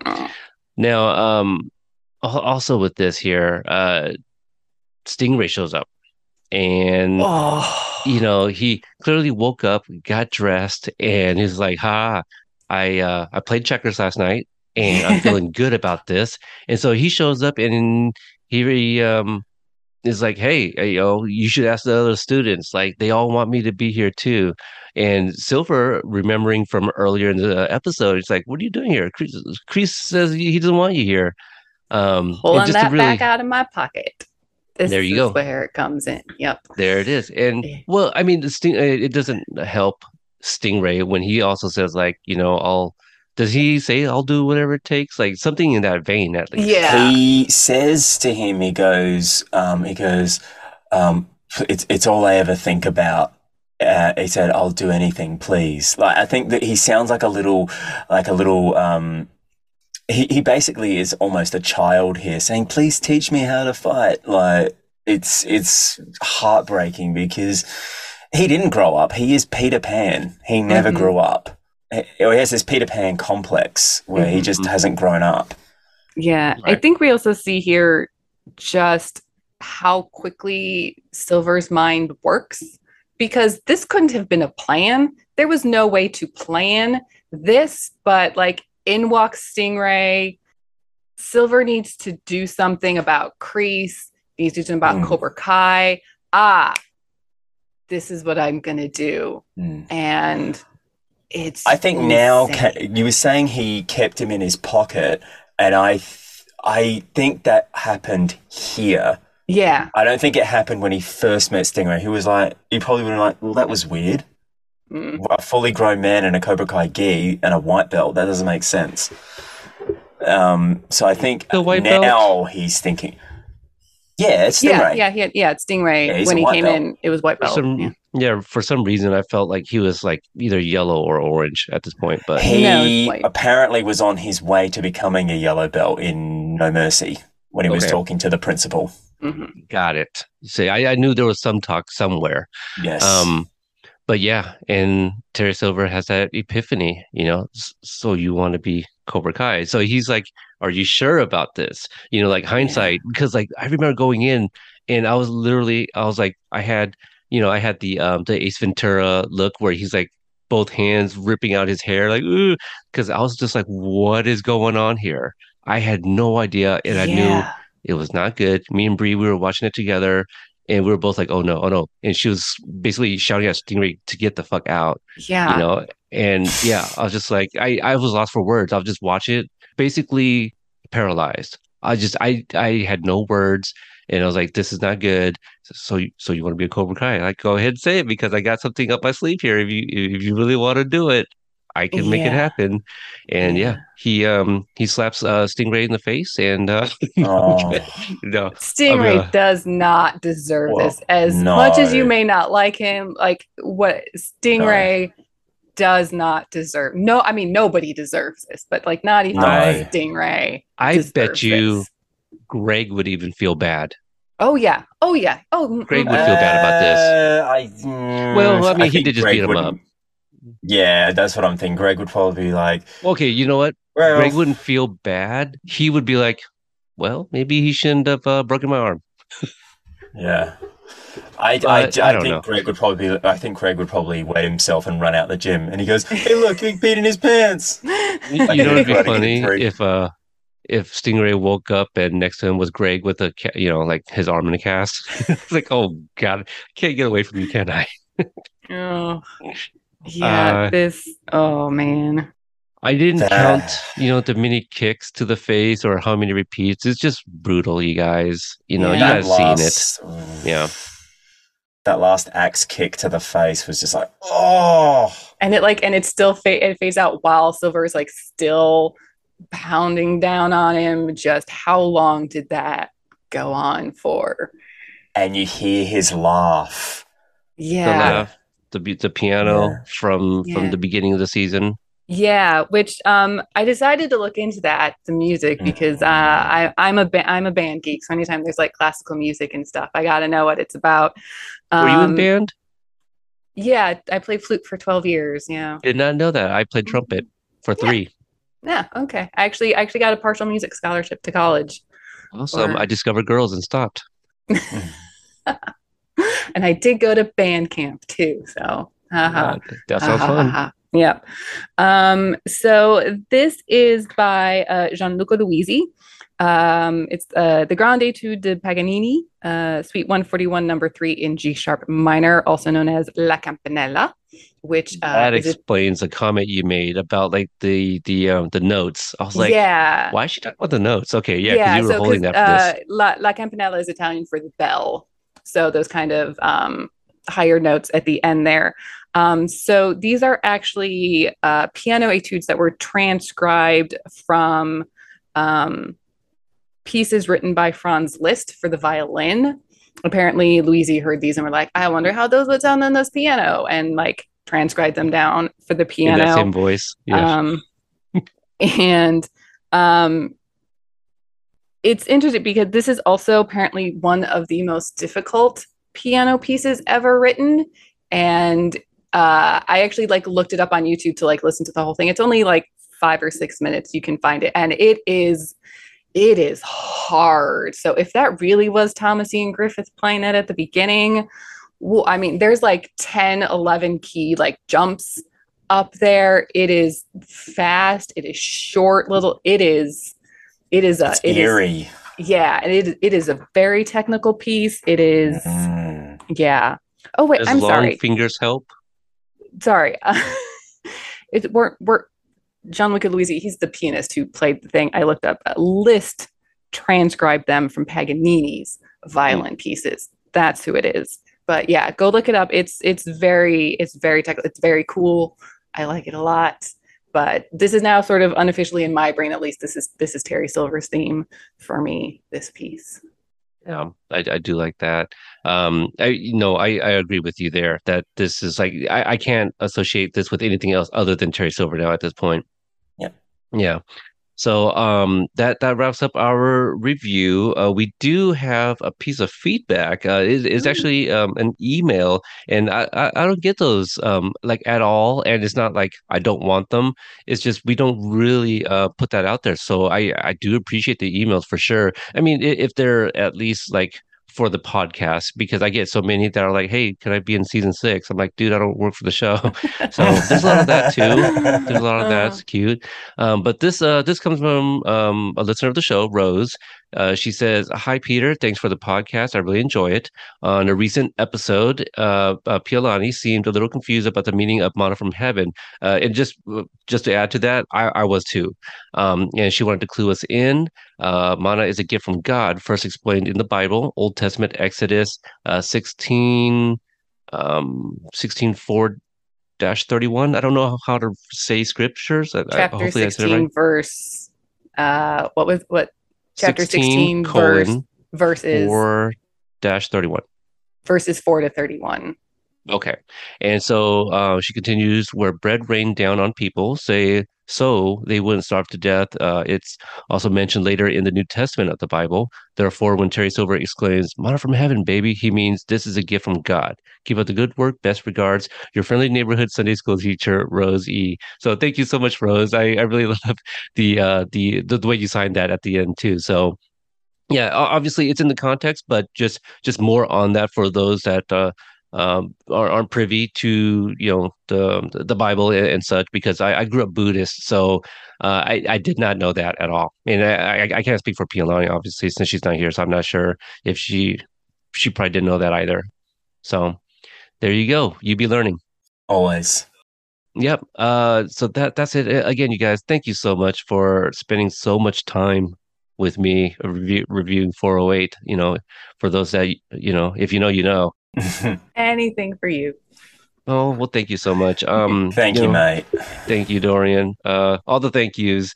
But Carrie, you also host Window of Opportunity. Can you again kind of talk about that show and where listeners can find you if they want to continue the conversation? Yeah, so it's called Window of Opportunity, a Stargate rewatch podcast. And as you might suss from that title, we are rewatching the series Stargate SG-1. We're currently just starting season 4, and it's just basic episode reviews where we talk about everything that goes on in the episode. I pull out some fun facts every now and then of just, there's a couple episodes ago where Jack said, like, this is the straw that broke the camel's back. So I was like, where did that come from? And just research whatever piques my interest on things. We're on Apple Podcasts, Google Podcasts, Spotify. You can also find us on Twitter at SG_rewatch. There's links there to all of the episodes as well. And if you want to find me personally, Twitter, Instagram are probably the main ones at Switch842.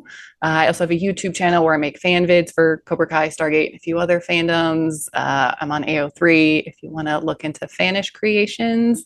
And I'm not super active, but, come say hi. Yeah, and just to add to this, since we do share a lot of similar listeners, the Cobra guys, they're big fans of you. And yeah, so yeah, they so were on an early season 1 episode of my podcast because they're also fans of Stargate. And I was like, I need help because I don't know what podcasting is. I was like, please come help. yeah. So So there you go. they're cool If guys. They're great. they really are. Obviously, many of you guys have heard them on the Match Point episode, and so love those two, Mikey and Jeremy. They're great, and so I know they're big fans of yours. I kind of want to put that out there. So basically, what you're telling me is you don't just podcast, you actually do some research. So I think Yes. that's what listeners Yeah. like. Yeah.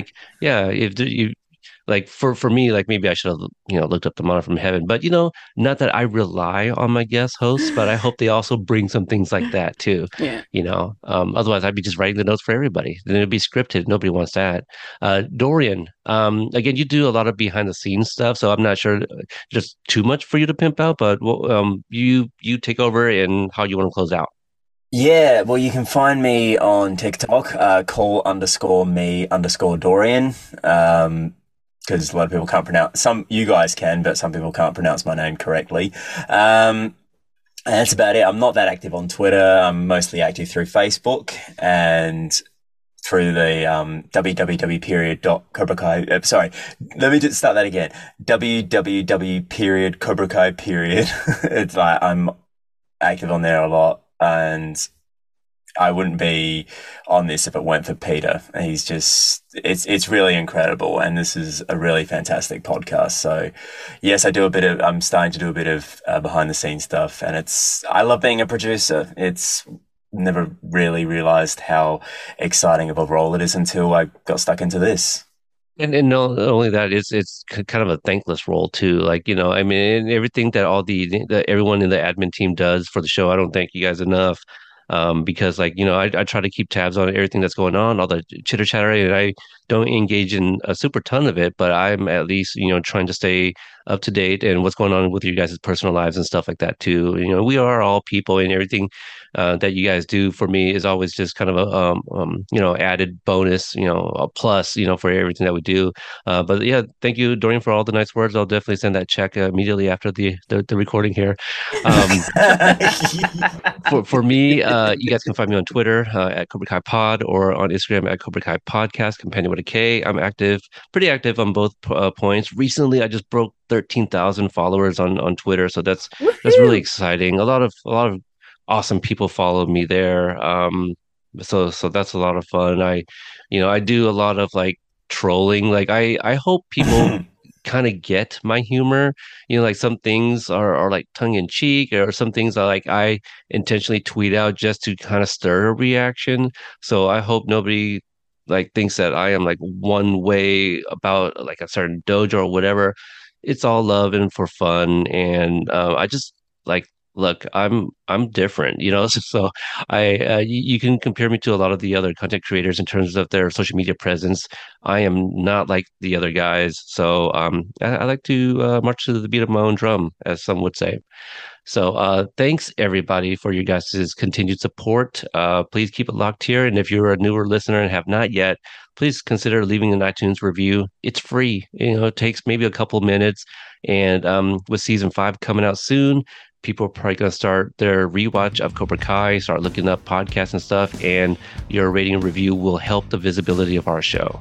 So thanks again. That will do it. And until the next episode, you mess with the Cobra, you get the fangs.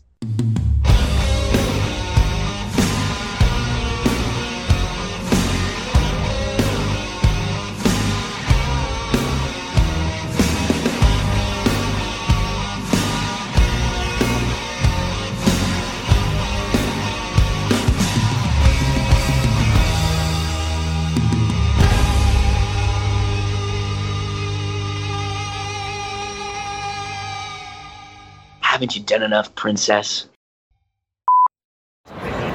Hey, what's up, y'all? This is William Zabka. You're listening to Cobra Kai Companion, the podcast. Keep your eyes open for Season 2 Cobra Kai, April 24th. We'll see you in the dojo. No mercy. Hey guys, this is Ralph Macchio. Thanks for listening to the Cobra Kai podcast. We're all pumped up for Season 2 coming April 24th, 2019, all 10 episodes. You are going to have so much fun. I'm excited to share it with you. Be well. Till next time.